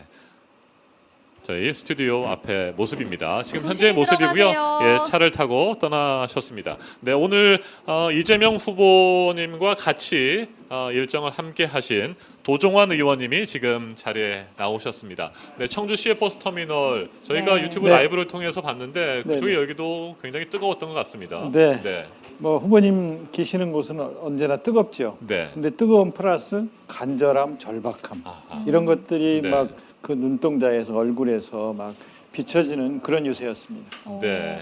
의원님이 여기 청주 흥덕이 지역구이시잖아요. 네네. 청주 민심은 어떻습니까? 청주 사람들은 자기 의사 표현 잘 안 하거든요. 네. 속에다 두고 적극적 의사 표현 잘 안 하는데 최근에는 조금씩 저희가 거리 유세할 때 차 문을 열고 손을 흔든다든가 이렇게 엄지로 1번을 표시한다든가 하는 분들이 늘어나고 있습니다.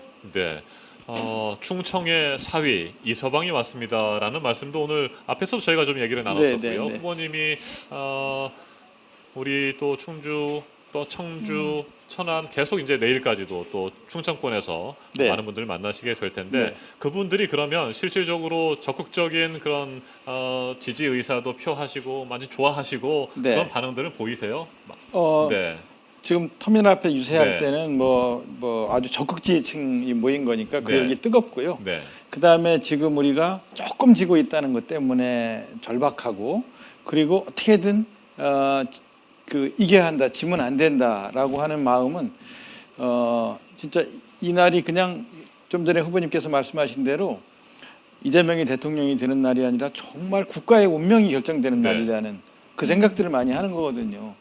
상대 후보에게 나라를 맡겼을 때 이 나라가 어떻게 갈 것인가에 대한 이 정말 불안함. 이래서 되는가? 나라를 이렇게 운영해도 되는가?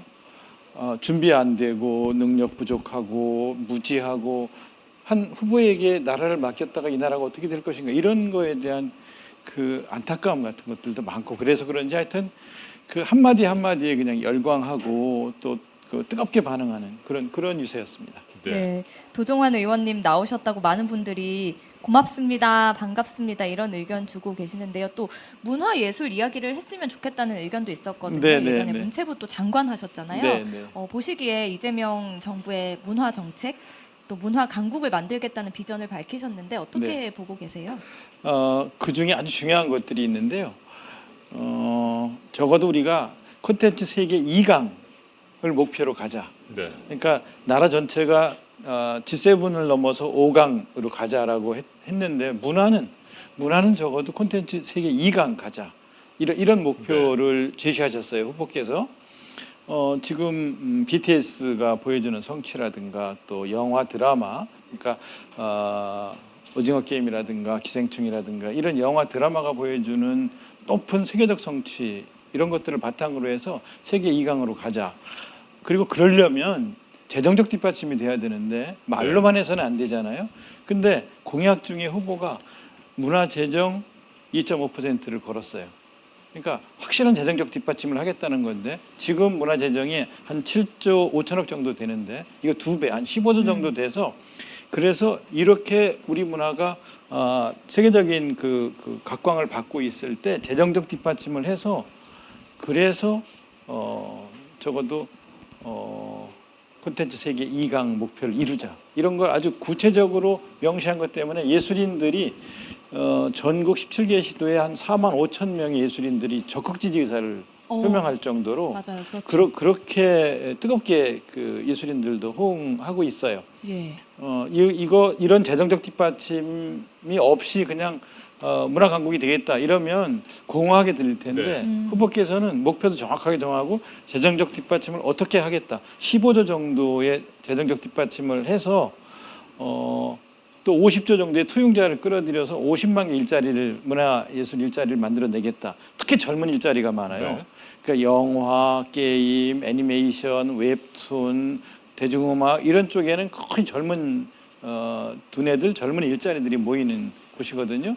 여기에 젊은이들한테 적어도 1만 시간 정도 국가가 투자하겠다 이렇게 말씀하셨어요. 1만 시간이라는 게 뭐냐면 전문가가 되기 위해서는 1만 시간 정도 필요하다는 책이 최근에 많이 읽히고 있는데 그 1만 시간이 1년 250일, 하루 8시간씩 250일 곱하기 5년. 그러니까 단년도에 뭐 예산 뭐 1,000만 원, 2,000만 원 이렇게 그 지원하는 게 아니라 5년 정도 지속 지원을 해서 젊은이들이 내가 예술을 먹고 살 수 있을까? 라고 고민할 때 그래 먹고 살 수 있게 만들어 줄게. 너희 능력, 너희 재질, 너희 재능을 믿을게. 이렇게 밀어줄게. 이렇게 하면 지금보다 훨씬 더 많은 성취를 이뤄낼 거라고 저는 믿어요. 우리나라 젊은이들이 정말 뛰어나거든요. 네. 최근에 윤석열 후보가 말이죠. 사드 추가 배치와 관련한 발언을 하면서 특히 충청권의 민심이 들끓었다. 분노하시는 분들이 많았다라고 얘기를 들었습니다. 요즘엔 어떻습니까? 그 윤석열 후보는요. 무슨 발언을 일단 던지잖아요. 그러고 나서 무지한 상태에서 던졌기 때문에 곧 수습하고 막 이런 일이 반복되잖아요. 사드는 고고도 미사일이거든요. 그러니까 그 하이 얼티튜드 에어리어 디펜스. 그러니까 대륙에서 대륙으로 가는 한 6,000, 7,000km 가는 미사일을 방어하는 방어 체계예요. 그러니까 이거를 상주에 있으니까 충청으로 옮기자, 수도권으로 옮기자. 이거는 그냥 무슨 북에서 넘어오는 탄도미사일 정도 아니면 단거리 미사일 정도를 방어하는 걸로 생각하는 게 아닌가. 그 무지에서 그 무지에서 시작된 게 아닌가 하는 생각이 드는 거예요. 사드가 고고도 미사일이라는 것 자체를 모르는 거 아닌가. 그래서 또 하나 더 배치한다. 충청권 어디다 배치할지. 평택인지 강원도인지 수도권이 정확하게 얘기를 하면 또 얘기도 못해요. 그러면서 우리나라가 실제로 요격체계, 방어체계, 그다음에 탐지체계가 다 갖춰져 있고 북보다 훨씬 더 많은 그런 미사일 숫자부터 뛰어난 능력을 가진 그런 미사일 방어체계, 요격체계, 그다음에 탐지체계를 갖췄다는 것 자체도 아마 모를 거예요. 모르고 그냥 이렇게 말을 하면 중국과의 관계는 또 어떻게 될 것인지, 외교 관계는 어떻게 될 것인지에 대한 생각도 없이 던지니까 불안한 거죠. 선제타격과 더불어서 이 두 마디 말로 저 사람은 안보에도 외교에도 국방에도 아무 준비가 되지 않은 채 그냥 던지는 사람이구나 하는 생각을 하고요. 충청권 상주에서 그 성주에서 올라와서 충청권이나 어디다 배치한다? 왜 여기다 배치하는지 충청에 사는 사람들은 분노하지 않을 수 없죠. 알겠습니다. 충청권의 민심을 좀 살펴봤고요. 계속해서 관련된 얘기는 조금 이따 들어보도록 하고 저희가 지금 전화 연결을 좀 하나 해보려고 합니다. 네. 멕시코에 사시는 우리 한국 국민이신데 네, 재외국민 투표가 이제 시작이 오늘부터 됐잖아요. 투표가 시작돼서 외국에서는 어떤 생각들을 가지고 계시는지 한번 제가 들어보려고 연결을 했거든요. 네, 멕시코에 계신 최영환님 연결하겠습니다. 나와 계시죠? 네, 안녕하세요. 네, 안녕하십니까. 자기 소개 부탁드릴게요. 네, 저는 멕시코에서 20년째 사업을 하고 있는 아주 평범한 재외국민입니다. 그리고 또한 우리 이재명 후보님의 열렬한 지지자이기도 합니다. 지금 혹시 멕시코 시간이 몇 시인가요? 여기 새벽 5시, 6시 다 돼갑니다. 아이고, 그러시군요. 감사합니다. 새벽에. 저희 전화 연결하시기 위해서 지금 잠도 제대로 주무시지 못하고 기다리셨을 것 같습니다. 지금 멕시코요라고 하면서 댓글들의 반응이 뜨겁습니다. 반가워하시고요. 또 오늘 외국에 계시는 분들이 많이 듣고 보고 계십니다. 네, 최 선생님은 이번에 재외국민 투표를 하시나요? 아니면 어떻게 하시나요? 멕시코에는 여기 오늘 23일부터 28일까지가 재외국민 투표일입니다. 근데 멕시코 투표는 그 재외국민 등록이 된 교민들에 한하여 투표장이 주어집니다. 네. 그런데 저희가 뭐 거주하는 곳과 투표소가 거리가 너무 멀어가지고 대사관하고 비행기로 한 1시간 40분 정도 소요되고 하루가 꼬박 걸립니다. 네. 그러면 이번 대선은 어떻게 참여를 못 하시나요? 아쉽지만. 아닙니다. 저는 제 주변 지인 및 그 이재명 후보님을 지지하는 주변 분들께는 꼭 투표하시라고 독려도 많이 했습니다. 네. 하지만 저는 저희 한 표로 부족하여 오늘 저녁 고국에 저희 친구 및 지인들에게 이재명 후보님께 많이 투표하도록 독려하러 고국에 갑니다. 오늘 저녁. 지금 오늘 한국에 저녁에? 오시는 거예요?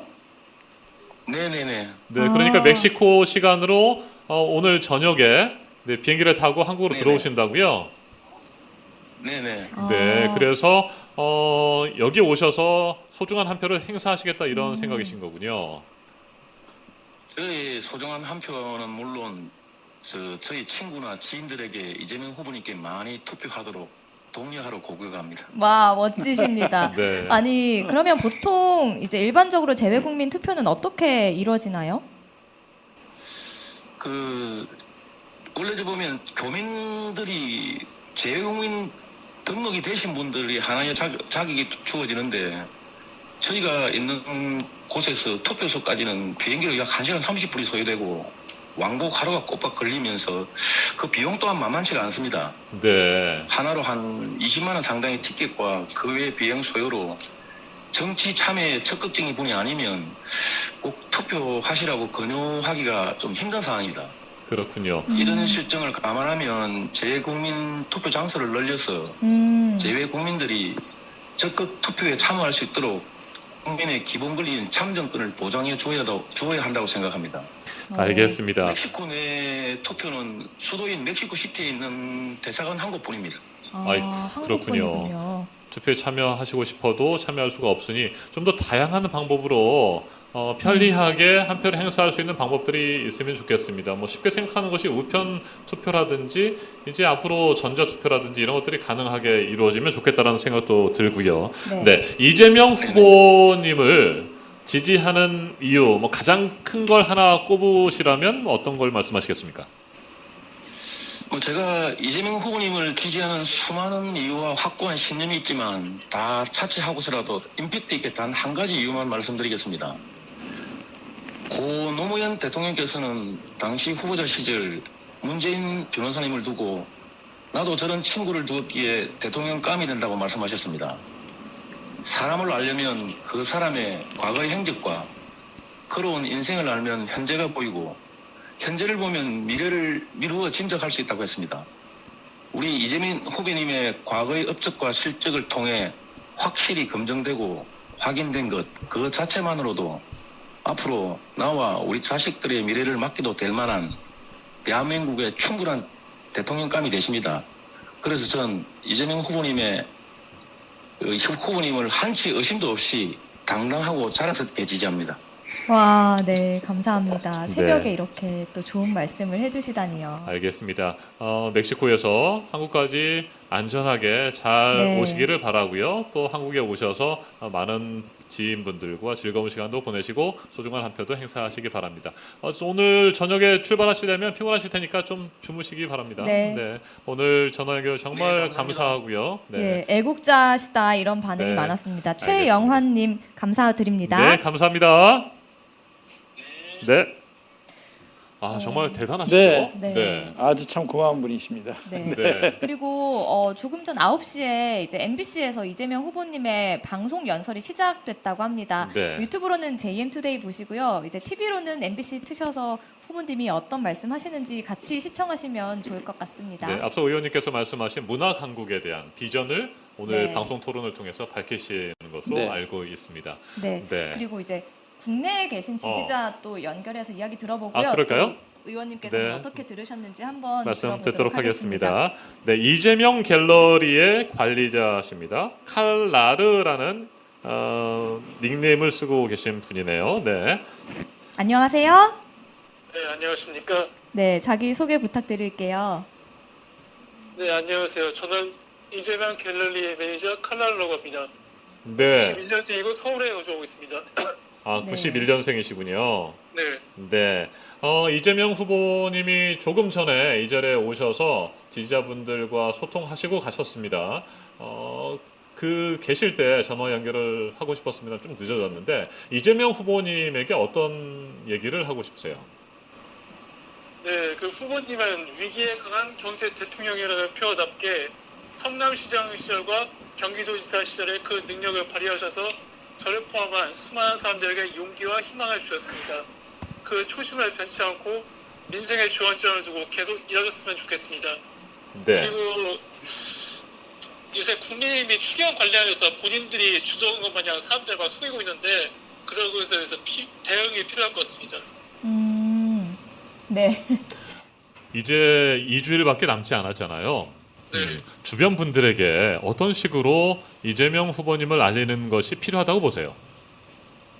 가장 중요한 것은 이제 후보님의 유능한 후보님을 널리 알리는 것이 가장 필요하다고 봅니다. 특히 이제 추경 관련해서도 후보님이 적극적으로 얘기해서 이제 추경이 통과됐고 후보님이 경기도 시절 얼마나 마다한 노력했는지 특히 이제 재난지원금 등을 통해서 소상공인의 경제 활성은 물론이고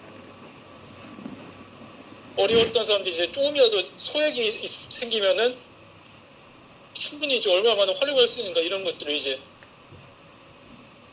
네. 네. 칼라르님 지금 긴장하셨냐는 댓글이 좀 있는데요. 어떠세요? 막상 라이브로 하니까 좀 목 상태가 좀 안 좋아갖고.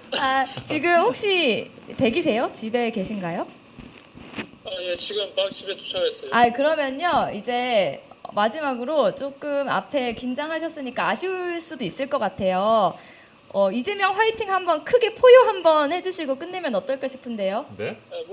목이 좀 안 좋아서 힘들 것 같아요. 한 번만 그래도 외쳐주세요. 네. 이재명 화이팅! 네. 네, 감사합니다. 좋습니다. 나중에 컨디션 좋을 때 연결 다시 한번 할 수 있으면 좋겠네요. 네. 네, 감사합니다. 네, 오늘 네, 전화 고생 잘 많으셨습니다. 들었습니다. 네, 감사합니다. 네. 네. 의원님 혹시 이재명 갤러리라고 들어보셨어요? 네, 네. 예, 요즘 또 온라인 커뮤니티가 네, 이제 정치 맞습니다. 선거 예. 과정에서 많은 그 영향을 미치고 있는데요. 어떻게 들으셨어요? 두 분 연결? 외국에서 고국을 걱정하는 마음이 우리보다 더 커요. 네. 외국에 나가 계신 분들은 그리고 외국에 나갈 때 그때 대한민국을 기억하고 계셔요. 그래서 어려운 대한민국, 잘 돼야 되는 대한민국 그런 나라 사랑 마음이 크시거든요. 근데 이제 이거 지켜보다가 내가 비행기 타고 들어가겠다까지 말씀하시는 이런 마음에 너무너무 감사한 생각을 갖고요. 그리고 이재명 후보의 삶이 대한민국의 삶과 비슷한 게 있어요. 처절하게 가난하고 그 혹독했던 시절부터 출발해서 지금까지 왔거든요. 선진국까지 왔잖아요. 마지막 단계에서 정말 한 발 더 나가야 되는 그 운명을 결정짓는 날이라는 생각을 하시고 있다고 저는 보고요. 그리고 국내외 많은 분들이 이런 뜨거운 그런 마음으로 한 사람, 두 사람, 세 사람을 찾아가 주시면 좋겠어요. 그래서 한 사람, 두 사람, 세 사람을 설득하고 그리고 지지자를 만들고 하는 일이 남아있는 14일 동안에 아주 중요한 일이다. 절박한 그런 시간을 보내고 있다는 생각을 합니다. 네. 네. 요즘에도 뭐 하루가 멀다 하고 계속해서 여론조사 결과들이 나오고 있습니다. 예. 초박빙의 승부가 이어지고 있는데 지난주부터는 조금씩 이재명 후보의 지지율이 상승 곡선을 타고 있고 예, 좁혀지고 윤석열 있어요. 후보는 내려가고 있고 네. 그런 상황에서 좁혀지고 있습니다. 네. 현재 민심의 그런 변화들이 실제로 많이 곳곳에서 포착되고 있다 이렇게 그렇습니다. 생각하세요? 네. 충청도 같이 마음 표현을 잘 안 하는 사람들이 많은 곳이 항상 대선의 바로미터가 되고 그랬거든요. 근데 지금 이렇게 움직이고 있고 변화하고 있는 게 보이고 있어요. 그래서 이 초접전 상태에서 아까 후보께서 말씀하신 대로 10만 표, 30만 표 사이에서 결정될 수도 있거든요. 그러니까 한 표가 중요해요. 한 표가 중요하고 투표가 중요합니다. 그래서 한 사람을 설득하고 두 사람을 설득하는 일이 남은 시간 동안 우리가 할 일이라는 생각을 하는 거죠. 우리끼리 모여서 이렇게 막 우리끼리만 떠들지 말고 중간층에 있는 사람, 우리를 적극적으로 지지하지 않던 사람, 마음 표현하지 않던 사람을 찾아가는 일. 그래서 한 표라도 더 확보하는 일.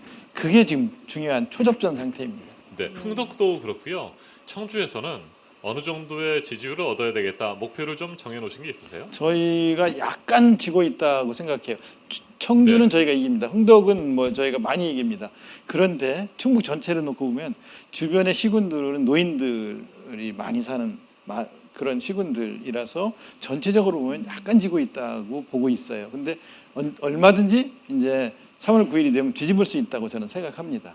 마음 표현 안 하고 샤이 이재명으로 있던 사람들이 마음을 줄 거라고 저는 믿고 있고요.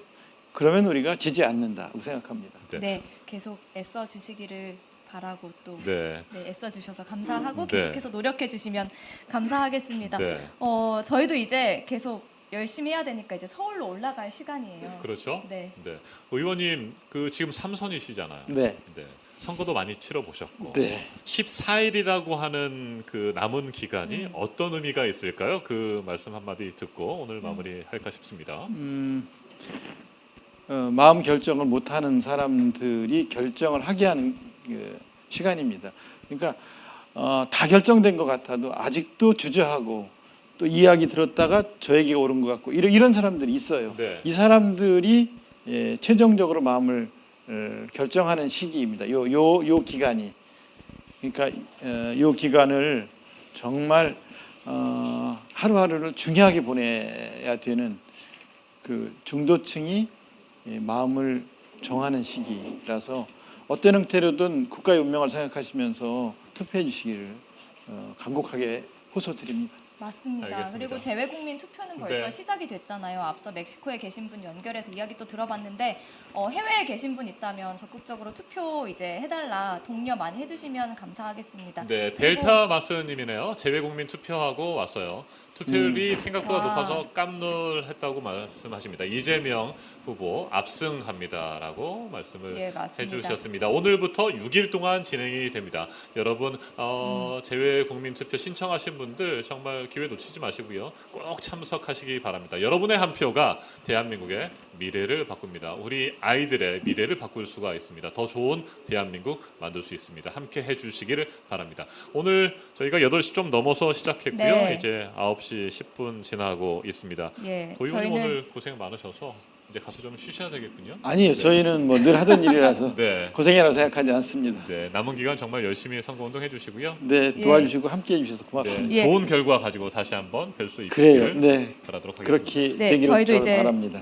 예, 그리고 이제 저희도 서울로 올라가서 네. 내일은 이제 또 9시에 여러분 네, 찾아뵙도록 하겠습니다. 기동민 의원과 네. 함께 할 거고요. 또 박진영 교수 그리고 이은영 소장과 함께 또 현재 판세 짚어보도록 하겠습니다. 알겠습니다. 뭐 재밌고 유익한 이야기들이 내일도 이어질 것으로 보입니다.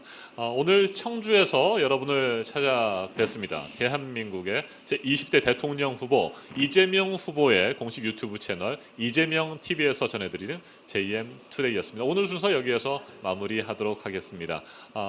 편안한 밤 보내시고요. 내일 밤 9시 서울에서 다시 찾아뵙겠습니다. 여러분 감사합니다. 감사합니다. 들어는 봤나 이재명이라고 변방의 장수라고 불리기도 가나를 빚고 우뚝 일어선 그는 새로운 시대를 여는 희망을 말하더라고. 이제는 세계의 중심지가 된 K시리즈의 본고장이란 반도 며칠 후면 선거라는데 누구를 찍어야지 이 나라가 잘 나갈꼬. 그놈이라 하지 말고 한 번 더 생각해줘. 한 번 더 우리나라 잘 되길 바란다면 그리고 날 위해서라면 이재명